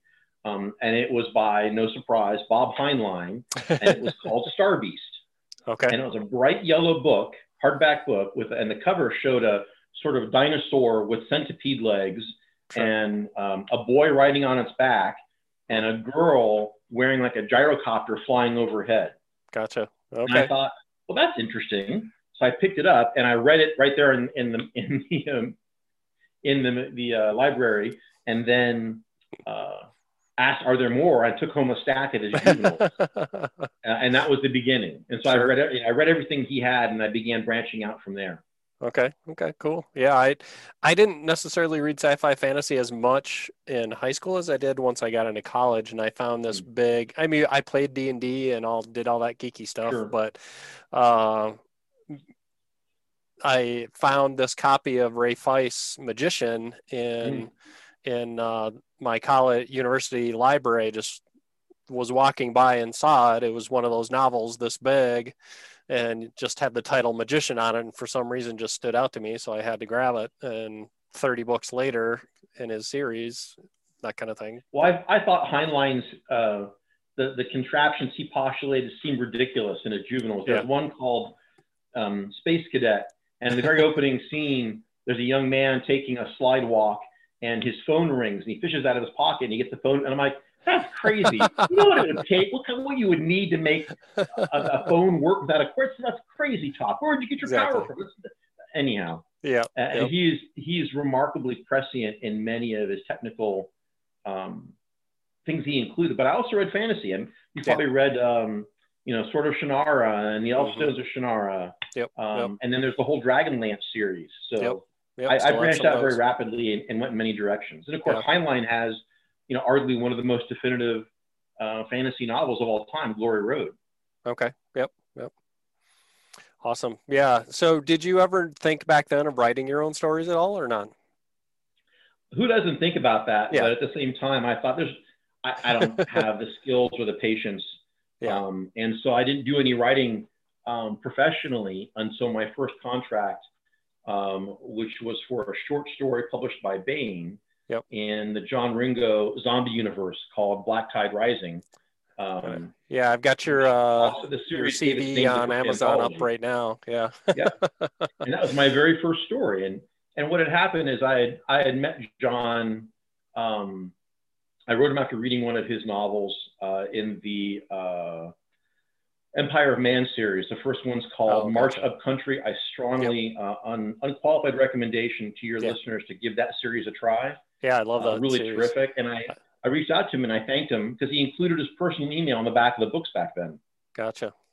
And I identified myself and gave him a bit of my work history. Said, if you're ever in San Diego, happy to buy you a beer. And the very next Comic-Con, he came out and we met and we began chatting. And that was the time at which he was ideating and thinking about a novel series, which became the Mike Harmon Ghost series. Mike Harmon. Yep. Okay. Now notorious. Yep. And he was bouncing some of the ideas off of me, and I'm like, well, yeah, you would never do that. That's crazy. He's like, yeah, but if you had to, I'm like, well, I would never want to try it, but this is how you could maybe kind of do it. And in any event, after striking up a friendship and going to a few Dragon Cons and so forth, he asked if I was interested in submitting a story. And he, you know, if he were here, he'd probably say, you know, I had low expectations. I thought I had to basically type it out from the original crayon and fix all the grammar. And instead, he thought that it was a pretty good story. Well, you're not a Marine, though, so. I mean, I think I got a Facebook message out of the blue from someone I'd only chatted with very briefly on casual things. And Tony Weisskopf, publisher, nice, same book, said, I'd like to see a proposal. And I went, sure, of course, sure. And that led in short order to getting a proposal to co-write in John's universe. Originally one, and then two novels. And since then, I've you must have obviously consulted on the whole. You must have consulted on the whole Black Tide Rising, though, I'm guessed, to be able to give the Bank of the Americas perspective a little bit. Yes, although he began writing that series before I began, long before I had a chance to put pen to paper for the story. But one of the characters that I think he borrowed heavily from is not unlike the role that I had for one of my big bank employer. I had an office right there. We always think about Wall Street being chock full of banks. The reality is, at the time, there were 3 banks left on Wall Street, and I think there's only 2. Sure. Yeah, Mellon Bank of New York, and of course the Stock Exchange. But I think the bank that I was employed by has since left Wall Street and changed their address. Okay. Most of the banks are in Midtown, like J.P. Morgan, Bank of America, et cetera. Sure. So you had the proposal request from Tony, and were you kind of jumping up and down at this point, or? I was I was thrilled. I did a very manly tippy-toe dance. There were definitely no yells of enthusiasm.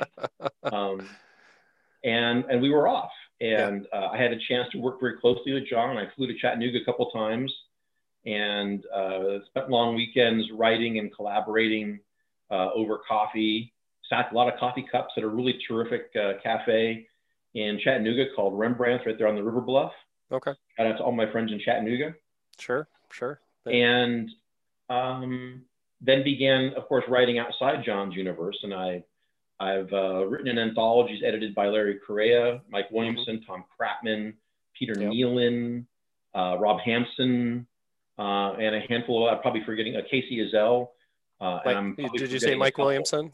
Freehold Resistance? I think I mentioned Mike. It was one of the first ones I mentioned, yeah. Oh, sure. I've contributed 2 stories in his Freehold universe. How's it feel going? My largest word count by story count, I've written now 5 short stories, been published 5 short stories in the John Ringo Black Tide series, for which the fans have not for my writing specifically, but they love that universe. They want to see more of those characters. They love what John's done. And in part it's because John took that genre and turned it on its ear. And I tried very hard to stay faithful to that, where it's not so much about the death and destruction. It's about how people work to overcome the obstacles. Absolutely. It's a thinking person's apocalypse. So instead of having people making endlessly bad decisions, you know, the horror slasher film where the heroine runs, she's trying to escape and she runs into a shed, selects the shed full of hanging hooks and knives and chainsaws. Why would you go in there? It's like, and instead the heroines and heroes make really good decisions. And when they make a bad one, they change the decision and they try and do the right thing.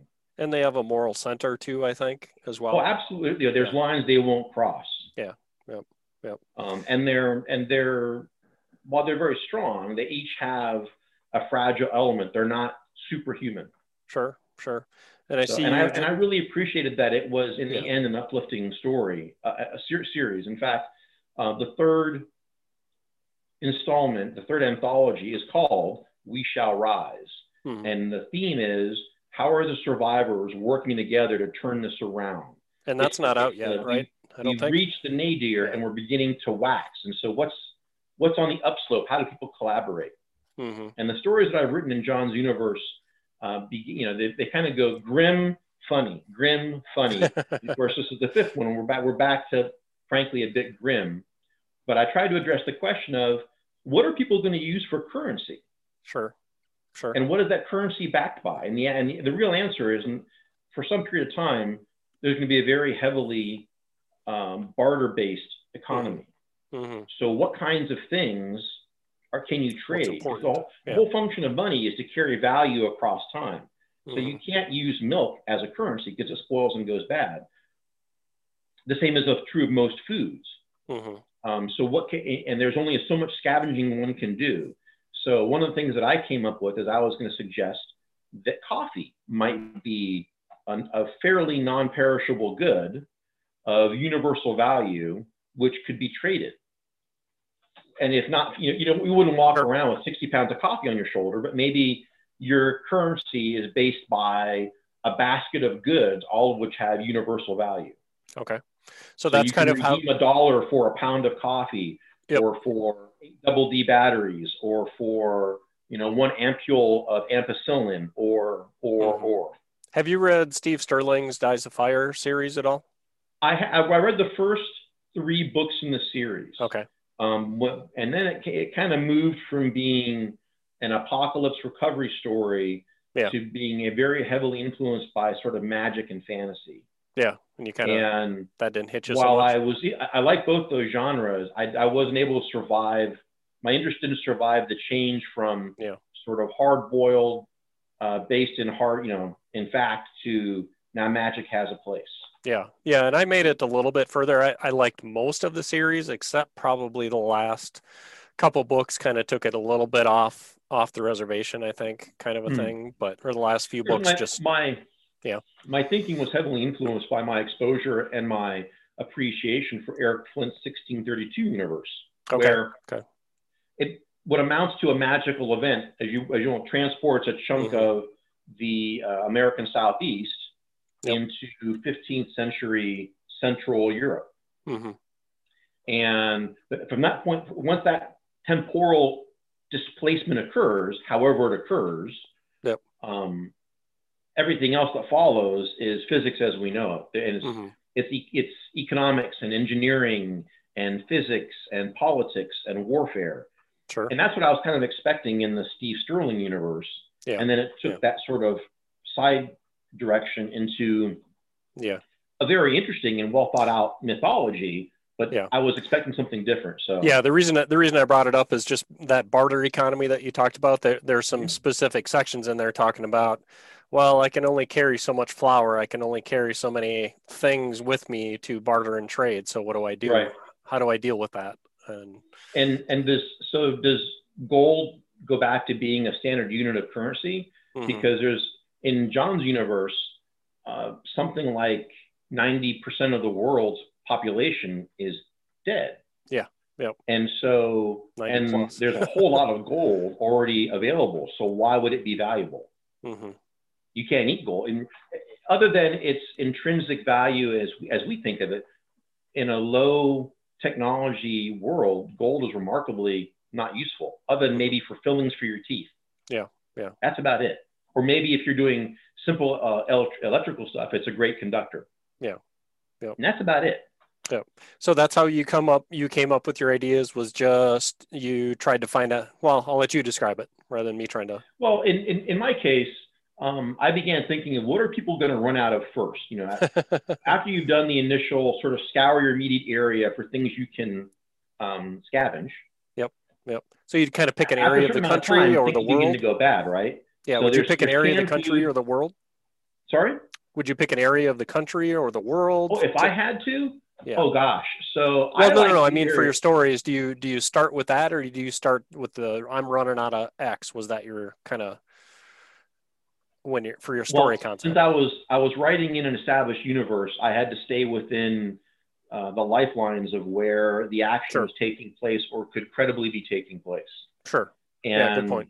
I also, because I had the honor to write those 2 novels with John, I had a lot more time to talk about the universe with him and get a much deeper understanding and see a lot of his unpublished notes and research for himself. So I had a bit of an unfair advantage. Yeah, true. But not a bad thing. Was straightforward to select a place where the characters in the mainline novels had already passed through. In this case, Guantanamo Bay, Cuba. Sure. And anybody who's been in the military or been a cop or a paramedic or a firefighter knows that coffee is an essential good. It's not, it really isn't you have to have it, right?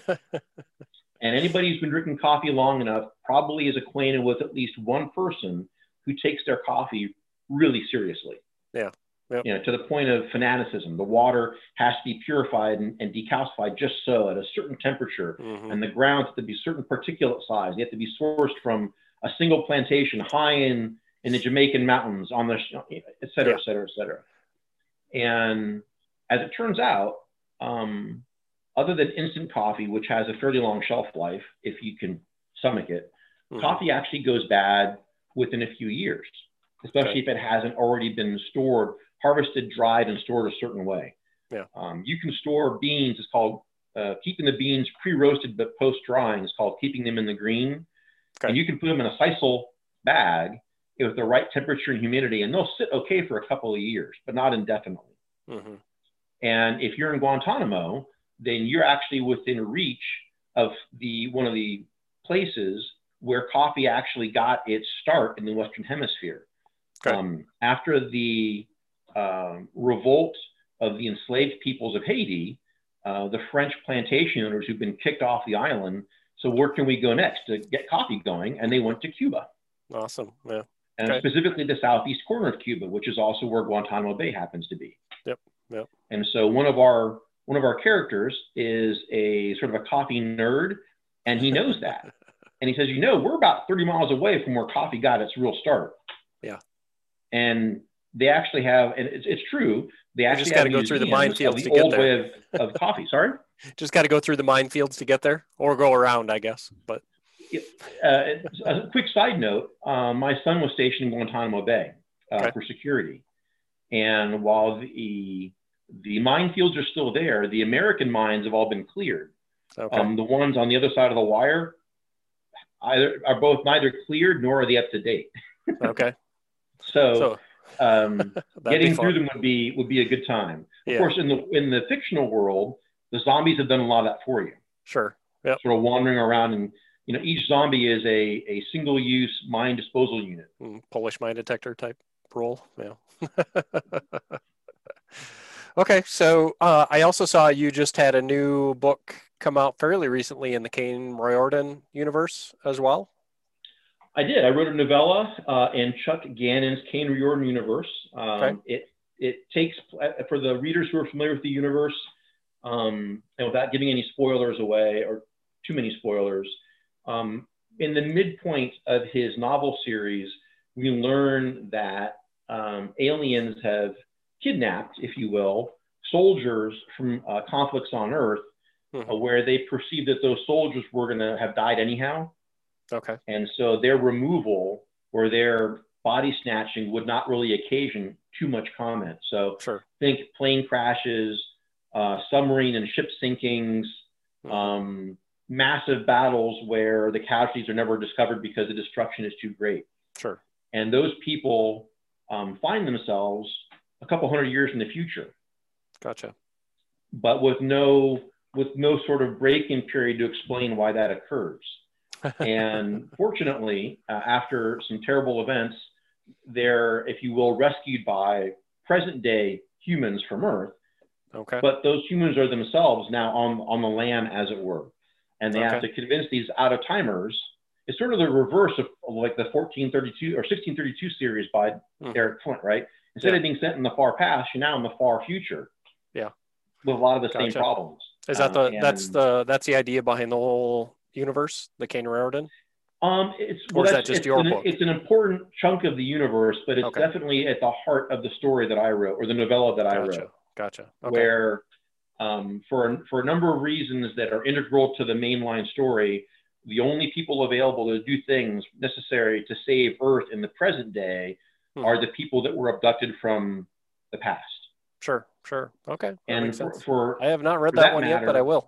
But the people that were left, the best of the best were taken out of stasis, if you will, and used up by both the good guys and the bad guys. And the ones that are left are the ones they thought, I'm not sure I want to wake that person up. They're a bit of a problem case because they have access to their files. So sure. Think of it as, what's it called? The Dirty Dozen with Lee Marvin. Sure. Yep. Set 200 years in the future. Gotcha. So have you ever gotten stuck on a story that you've been writing? Oh gosh, yes. I'm working on 4 different projects right now. And when I get stuck on one, I try to return to the other. And you cycle through, because the key thing is to keep writing, right? If you have a single project and you get stuck and you do nothing, then you just do nothing. Wither a little bit. Yeah. You wither. A good friend of mine, Griff Barber, is really good at reminding me to get my 4th point of contact in gear and get to being productive. Sure. So sure. Thank you, Griff, for that. How many words a day are you trying to write 2K. Right now? 2K right now? Okay. That's my objective. Some days better. Yeah. Some days not better. What time of day? At least 5 days a week. Sure. What time of day? One of the people who in a very disciplined way, who treats writing as work as opposed to, it's art, and I'm an artiste and I can only write when the mood's upon me, is Larry Correa. Yeah. And rain or shine, Larry writes every day. It's his job. He gets up, he has a routine, he gets behind the desk and he cranks out the words. Sure. Because it's his job. You got to show up to your job, right? Yep. And that's one. I think that work ethic is one of the key components to his success. Okay. Yeah, and that's that's what I'm trying to get to is because I am trying to work on that and have a couple short stories, but I've got to redo them, and one of them really needs to be its own book, not just a short story. So I'm looking. I know that feeling. Yeah. What's that? Yeah. 8,000 words just doesn't let you tell a whole lot of story if there's a lot of meat to the bone behind the scenes, I guess. Indeed. And I've written stories as short as 6,000 words. I've had, the novels I wrote with John, it was supposed to be one novel originally. Mm-hmm. And the book that I was working on was well over 200K and growing. I wasn't done yet. And I said, what do you want to do about that? And he consulted with the publisher, and she took a look at the draft and says, you know what, let's make it 2 books. And I went, can we do that? And she goes, I'm the publisher, I can do whatever I want. I'm like, yes, ma'am. Exactly. Yeah, that works that way, I think. And John did the same thing when he went into Larry's universe for his hey, I got 3 books. Monster Hunter Grunge, Monster Hunter Memoirs, and Monster Hunter it's actually Memoirs. Sinners and Saints. Grunge, Sinners and Saints. Yeah, I mean, the way he can churn out content. I mean, he'd lock himself in the basement for a month and come out with something. And with several somethings. Yeah, several somethings. Yeah, for sure. When John is writing, he churns out ideas and copy in the way that you and I breathe. Mm-hmm. Yeah, it just happens. It's I watched him do it, and it's magic. Yeah. And so how do you balance? Yeah, how do you balance your writing with everything else you've got going on right now? Great question. The answer is I don't very well. I'm fortunate that I have 3 healthy sons and a growing number of healthy grandchildren, and I'm working from home. Yeah. So I have to exercise discipline first and foremost about keeping the work segregated from home life. Sure. And since I'm not a full-time writer, then I write either early in the morning or later in the evening. Okay. And I really try to do it in the morning because in the evening, it's really easy to say, oh, I'm tired, I'm not feeling it, I'm hungry, I'm sore, pick the reason. Yeah. And so the excuses seem to be more powerful in the evening. Yep. And so for that reason, I try to write first thing in the morning when the house is quiet and the phone hasn't begun ringing yet. Yeah. Because once the day gets underway and other folks begin demanding your time, which is reasonable. Are you on an East Coast work schedule right now too? I would be content. Tony, if I had a coach that was schedule. My schedule, because I have East Coast interactions, I have West Coast interactions, and I also have professional responsibilities and activities in Hawaii. Oh, wow. So my day begins around 6:30. Okay. And it ends around 7:30, 8 p.m. And you fit in, do you try to fit in writing? You said you mainly in the morning is when you do most of your writing. Do you also just fit it in during the day if you've got downtime, or are you not that I try if I can program that in, but by and large, no. It's I get up, a quick PT, cup of coffee, sit down, and I've got an hour or so before the phone really begins and the email begins to flow.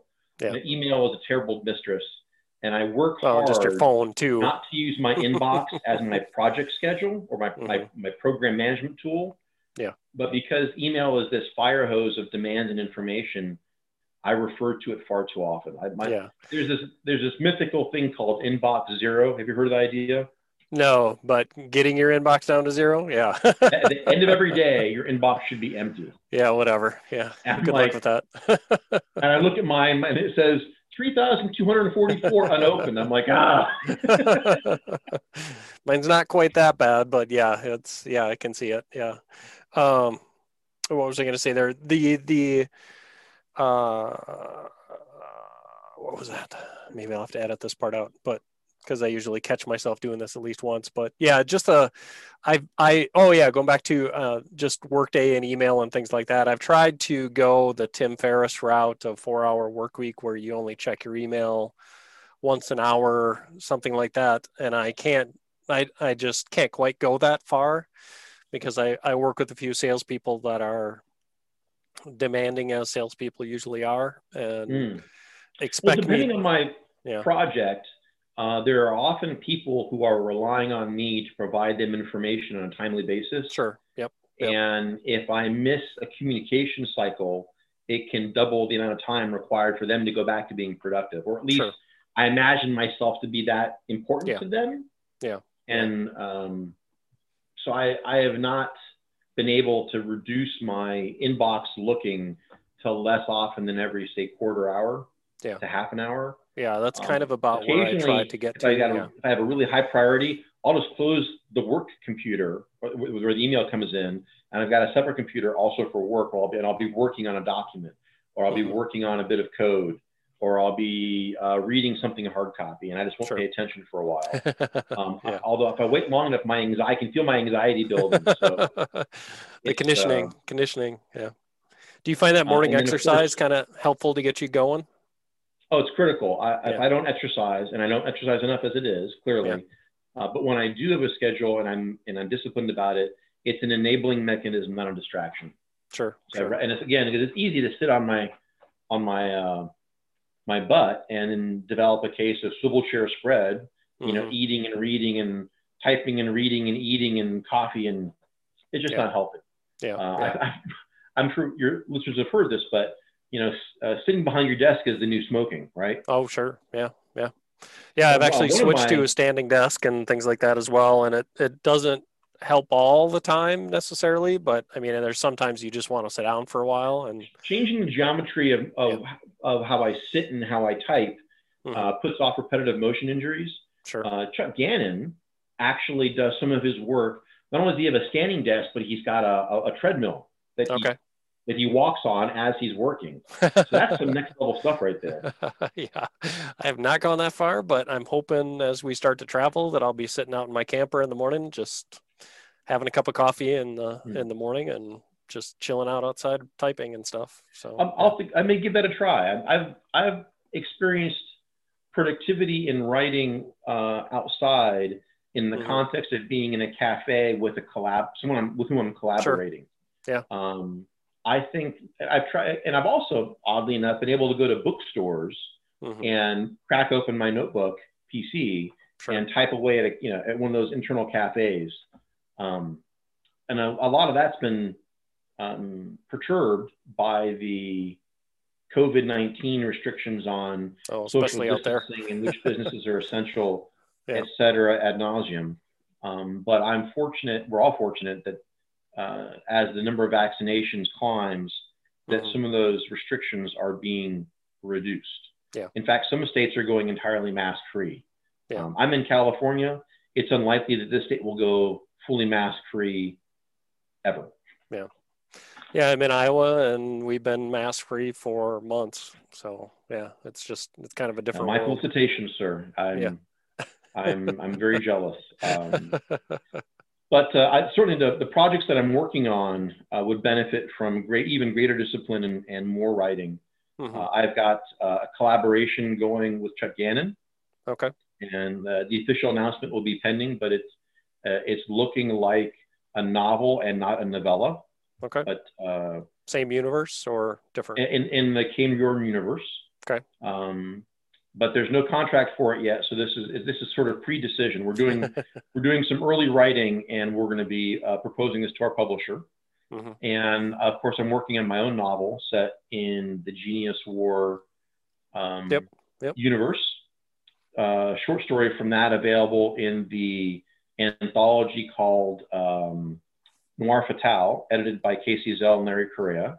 Oh, sure. Yep. And the notion there is that some places, under certain circumstances, actually, if you will, develop a genius loci, an intellect, and it can manifest as a person. And how would a hidden world of those sorts of beings and their servitors interact with us in present day? Sure. And by present day, I mean 20th century and 21st century. Mm-hmm. Sure. And I'm also working on a project with Griff Barber. Do you have a do you have a publication date for your Genius War novel yet, or not? I don't. I will have a publication date when I have a signed contract for that. Okay. Who? I probably don't want to say who that's going to be through. Then I'm guessing until you. It won't surprise anyone if it comes to pass. But no signed contract means no disclosure. Okay.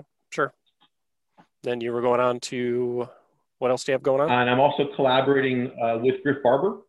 Okay. On let's call it a space opera type novella. Okay. Where we're writing some braided stories, sort of in the same way that Jerry Pournelle collaborated and wrote some very interesting space opera with his partners. Yeah. And he wrote extensively with Drake. He wrote with Sterling, and of course he wrote with a couple of others. Sure. But in any event, it's the Sterling Pournelle collaborations that are sort of our inspiration. Okay. And then lastly, I'm experimenting with what I'll call contemporary fantasy, not urban fantasy, but sort of military fantasy. Okay. Not unlike the work that Nick Cole has done in his Forgotten Ruins novel that he's worked on with Jason Aspac. Okay. I'll have to look that up. Yeah. Okay. I always mispronounce his name. Sorry, Jason. But they released a really great book recently, which I strongly recommend. It's available on, I think, Kindle Unlimited. Okay. And the idea is that due to terrible circumstances in our current space-time, the good guys send soldiers forward into time, and that goes horribly awry. And when they finally get to their destination, they've sort of missed their intended time window target. And things they've gone so far forward that Earth isn't recognizable, and it's been terraformed by the bad guys, and the bad guys look a lot like what you would expect out of a Tolkien novel. Gotcha. Okay. Sounds good. And any more work in the Black Tide Rising coming up at all? Not at this time. I submitted that last story was for We Shall Rise, and the one before that, which was in July of 2020, was for Give Me LibertyCon, where the indomitable Private Ostroga, and then Specialist Ostroga has further adventures. And there's a freebie story in that universe that anybody can read on Baen.com called Sea of Darkness, SEE, as in the Holy Sea. Gotcha. As in what happened in the Vatican when lights went out. Yeah, I think I did read that at some point. I'm pretty sure. Yeah. Yep. I always mention it because it's a risk-free way to sample some of my writing in that universe. Sure. It's free. Do you like having that variety of projects going on? To give you a shift? A broad variety. Harkening back earlier in our conversation where it's helpful to have more than one thing so that if you get completely brainlocked, if the character stops talking to you, if you're not sure where to take the story, you need to keep writing, and so you can return to something else. And often that shift, at least for me, between stories and between characters prompts ideas, and I'm able to keep writing. Sure. Do you outline a lot to help enable that? I'm an outliner. I'm a planner. I met Steve Sterling at Comic-Con in 2003 and asked him about his process, and I discovered a kindred spirit. He's like, I know I've gone too far when I've got a 10 by 10 sheet of paper of gaming hex paper where I've drawn the map of my universe, kind of like the maps of the Lord of the Rings. And I'm now highlighting something that says, and this is the field where they grow the grain that goes down this river that's going to be turned into beer for the feast where our characters will gather. Like that. And so if I allow myself, I will plan to that level of minutiae because I'm a planner and a plotter. Yeah. And I try very hard to focus more on, okay, the outline should be where the character is going, what's a critical thing that's going to occur, how will that change the characters? Because if over the course of your story, your character never changes, then I think you've failed in one of the important tasks, which is the arc of the character. Character-driven fiction is the thing. It's got to have some level of... A great author named Sarah King, who says she's going to change the world by writing character-driven fiction one reader at a time. And I'm totally on board with that. She has a number of tremendously good books, but I recommend one called The Rise of Zero. Okay. In her Zero universe. Again, Sarah King, tremendous author. Can't recommend her books enough. Okay. She does a bunch of romance stuff, which I haven't read, and I'm sure the fans of the genre would love to read that. But strictly in the science fiction world, where I've done my reading in her books. You can be honest, Mike. If you've read the romance books, it's okay. You can say. Yeah. Romance is wonderful, but I haven't read her romance product line, if you will, so I can't speak to it from personal experience. Sure. But I'm frequently, a lot of people say, they've read all the Crea, they've read all the Scalzi, they've read all the Ringo, they've read all the Sterling and Cornell, and they've read all the Drake, and what's the next thing? And she's an indie author and self-published, but her books are meaty. They're thick, and they're really well edited, and the stories are gripping. Awesome. Yeah, I guess I mean to a point, you have to get yourself into the story to some extent to make sure that everything fits together, right? I mean, maybe you don't have to go as far as figure out which planted field is going to give the hops for blah blah blah, but you've got to make it's got to all fit together too, right? Canon is important, and it exists for a reason. Sure, I completely agree. The universe has to be consistent, otherwise you yank your readers out of that willful suspension of disbelief. But if you have perfectly uniform canon from which you do not diverge, but your characters don't change, either grow or become a different person somehow, or affected by the events around them, then I think you've missed an important part of the art of storytelling. Well, people want to see that. They want to see that hero's journey kind of concept to a certain extent, however it may fall together. Exactly, and usually when people wield great power, whether it be in fiction or science fiction or fantasy, there should be a cost for wielding that power. Whether it's the toll on Batman from being the Batman. But physically he gets worse and worse, more and more worn down, and he's compelled to make more and more morally ambiguous choices. Sure. Or in Jim Butcher's universe, where there's magic wielders, but there's a price for wielding magic and for being a wizard. It's not all sparkles and rainbows and unicorns. And in his universe, unicorns are not nice animals. They are very non-nice. Sure. He's the guy that introduced me to the concept of a war unicorn. Gotcha. And, so what universe do you want to write in that you haven't written in yet? Oh gosh. Okay, so I'm going to embarrass myself a bit. Yeah. The two universes that I would love to be invited to write in are Larry Correa's Monster Hunter universe. Yep. Because there's so many terrific stories to be told there. And I don't think In fact, I'm pretty sure Jim Butcher has never opened up his Dresden universe to anyone, and I don't anticipate that he ever will. Yeah, he's never done anthologies or anything like that. I would love to collaborate with him on a universe. And then lastly, my all-time, if I had the chance to write with anyone and learn from anyone, it would 100% be Neil Gaiman. I was introduced to his work, 15 years ago or more, when the original Sandman comic was still being written and published, and fell in love with his storytelling. And then I've since, of course, read other things that he's introduced, whether, Stardust, which became a movie, American Gods, which became a movie series. He's got so much good stuff but probably the best things he's written are his short fiction.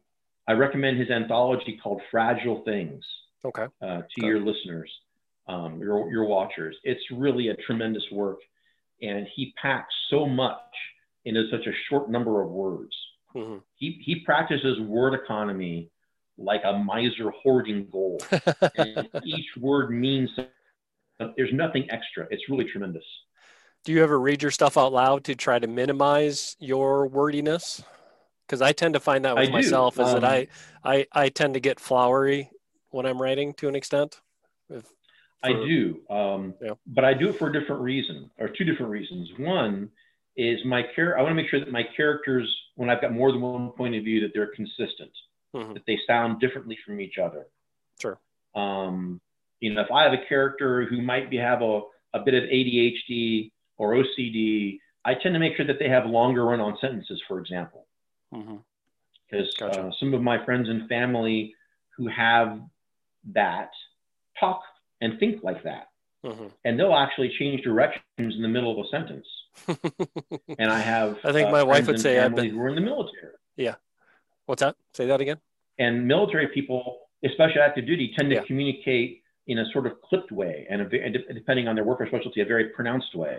Sure. But I also read aloud because I remember that a lot of these books are going to go to Audible format, whether it's the actual Audible brand or some other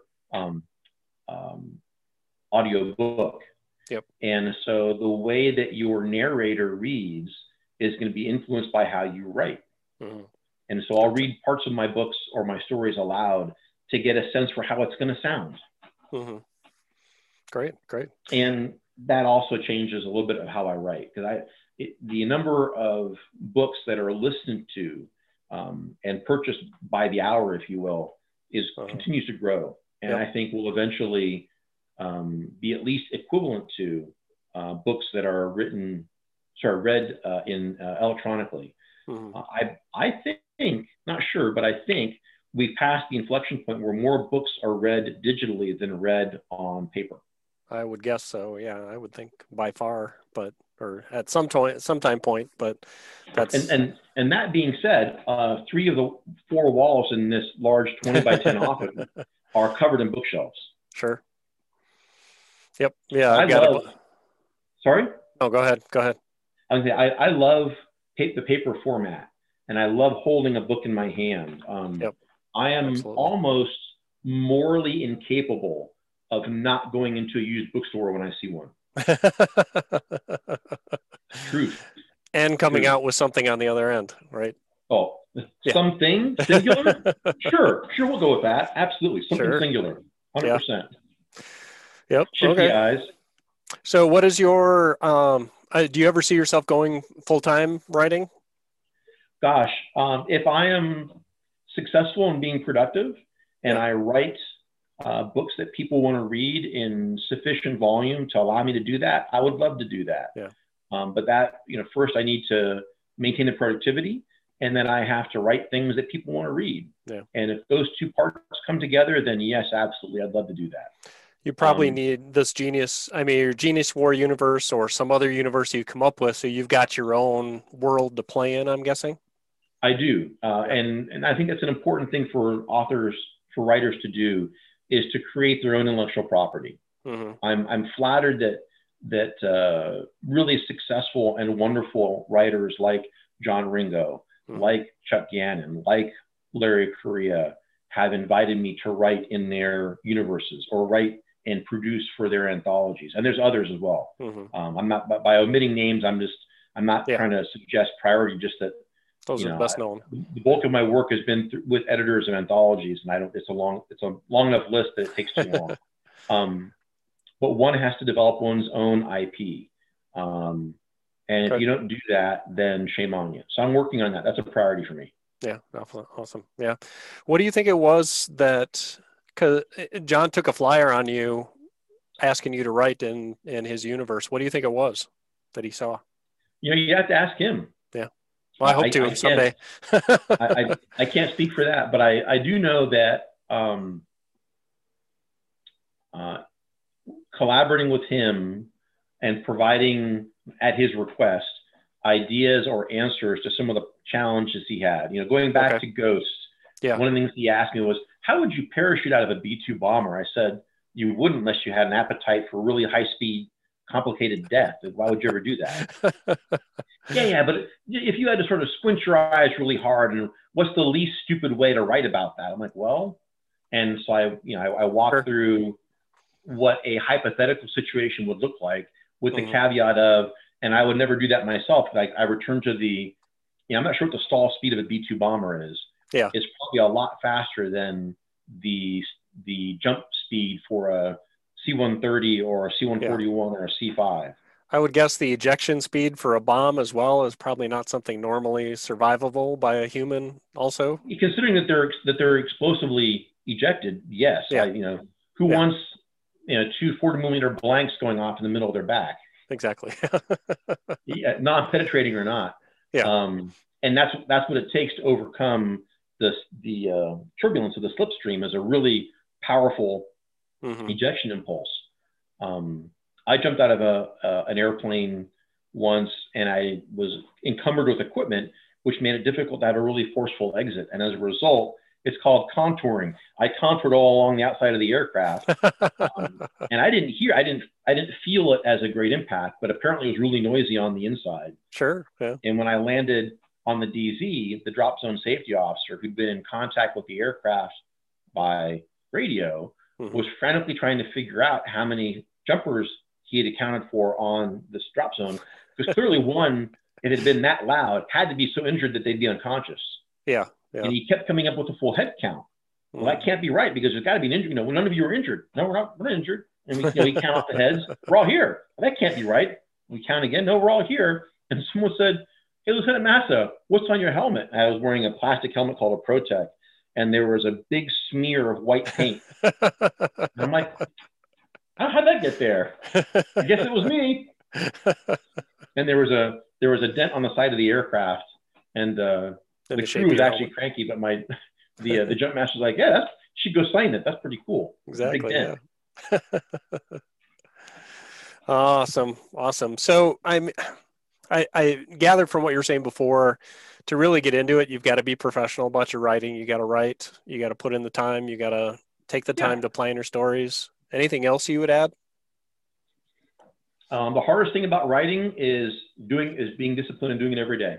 Yeah. If you do that and you have a modicum of skill and you have access to a good editor, you will succeed at a level sufficient to allow you to keep trying. Okay. Now, do you think whether or not you write something that it's a breakthrough hit, is sort of at the whim of the gods, right? Yeah. So much depends upon externalities, especially in the age of the pandemic. Yeah. There was a point late in 2020 where, after a substantial hiatus, I want to say in a given quarter, there were 240 something major titles released, all within about 10 days of each other. From established authors and first-time authors, but for whatever reason, that's just sort of how it worked. They all came out in the same interval. And I'm not an expert in book marketing and book publishing and book distribution or book sales, but I do know that harmed a lot of authors that didn't already have a large built-in reading audience. Oh, I'm sure. In a multi-volume set of novels, for example, where there was a built-in guaranteed demand for the next thing. Sure. And that's too bad, because there were some tremendous books that came out that just didn't get sales traction. Yeah. In part because although it's not the major part, having print editions of your book in, you know, our last remaining mega bookstore, superstore, is important.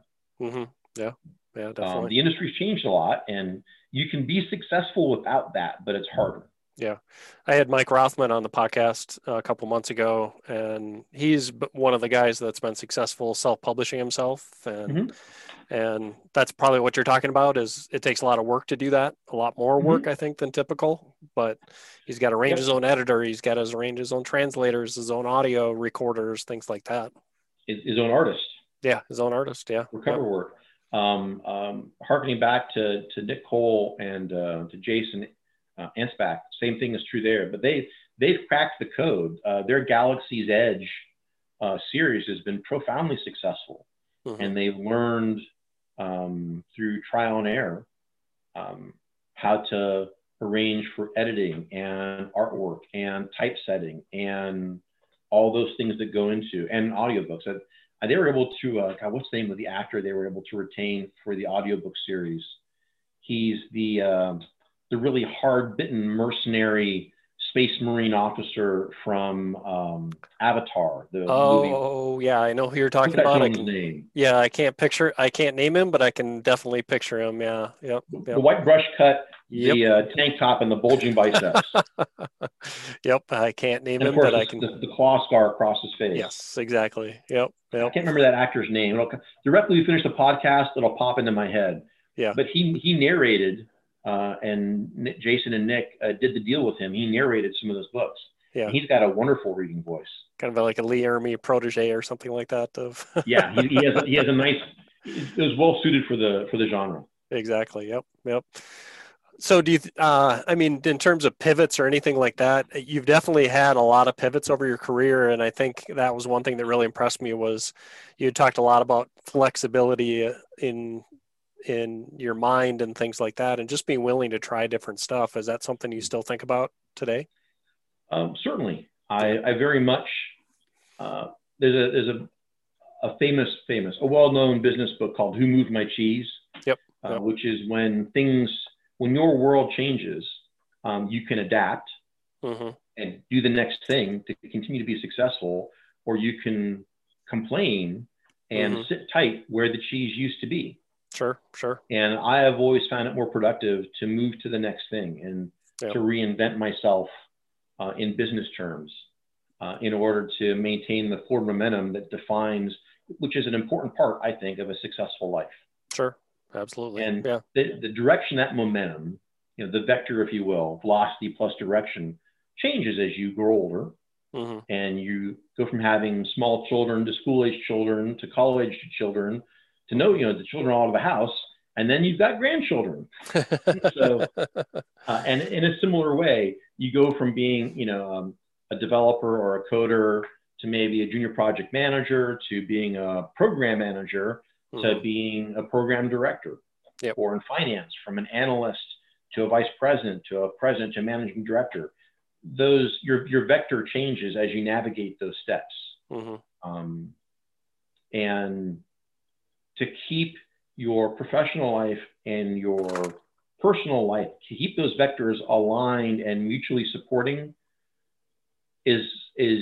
requires that you reinvent yourself, because you cannot predict the things with a degree of assurance to allow you to have one lifetime plan in either of those categories. And if you want to maintain that forward momentum, you better be ready to reinvent. Yeah, and be open to solving problems. Yeah, being open to solving problems, and that's actually the book I'm reading right now. I probably can't see it, but The Obstacle is the Way. The Obstacle is the Way. Yeah, I love Ryan's stuff, and I use his Stoic. Where is it? His Daily Stoic, where he's got a new saying every day, kind of to kind of help you focus on something different that day. So. Nice way to start off the day with a little meditative type concept, but yeah. All right. Well, I think, unless there's anything else, I mean, I really appreciate you coming on. We'll be out in San Diego, and probably I've got a trade show at the the hotel right on Coronado Bay first week of December. So, wonderful. So we'll be out there, but maybe I can buy you a beer this time. And so, well, yeah, drop me a line, Tony. And thank you for the opportunity to appear on your podcast. Yeah, I'm absolutely excited by the opportunity. I hope we can get together again. Yeah. Maybe on the occasion of the release of the next book. Sure. Absolutely. Yeah. I'd love to have you on again and talk about it. So I just appreciate, the view into your life and the view of all the pivots you made and how you do your writing and things like that. And it's great to see how you've lived your life and things like that as well. So I appreciate taking the time. My pleasure. Thanks for having me on. Yeah, appreciate it.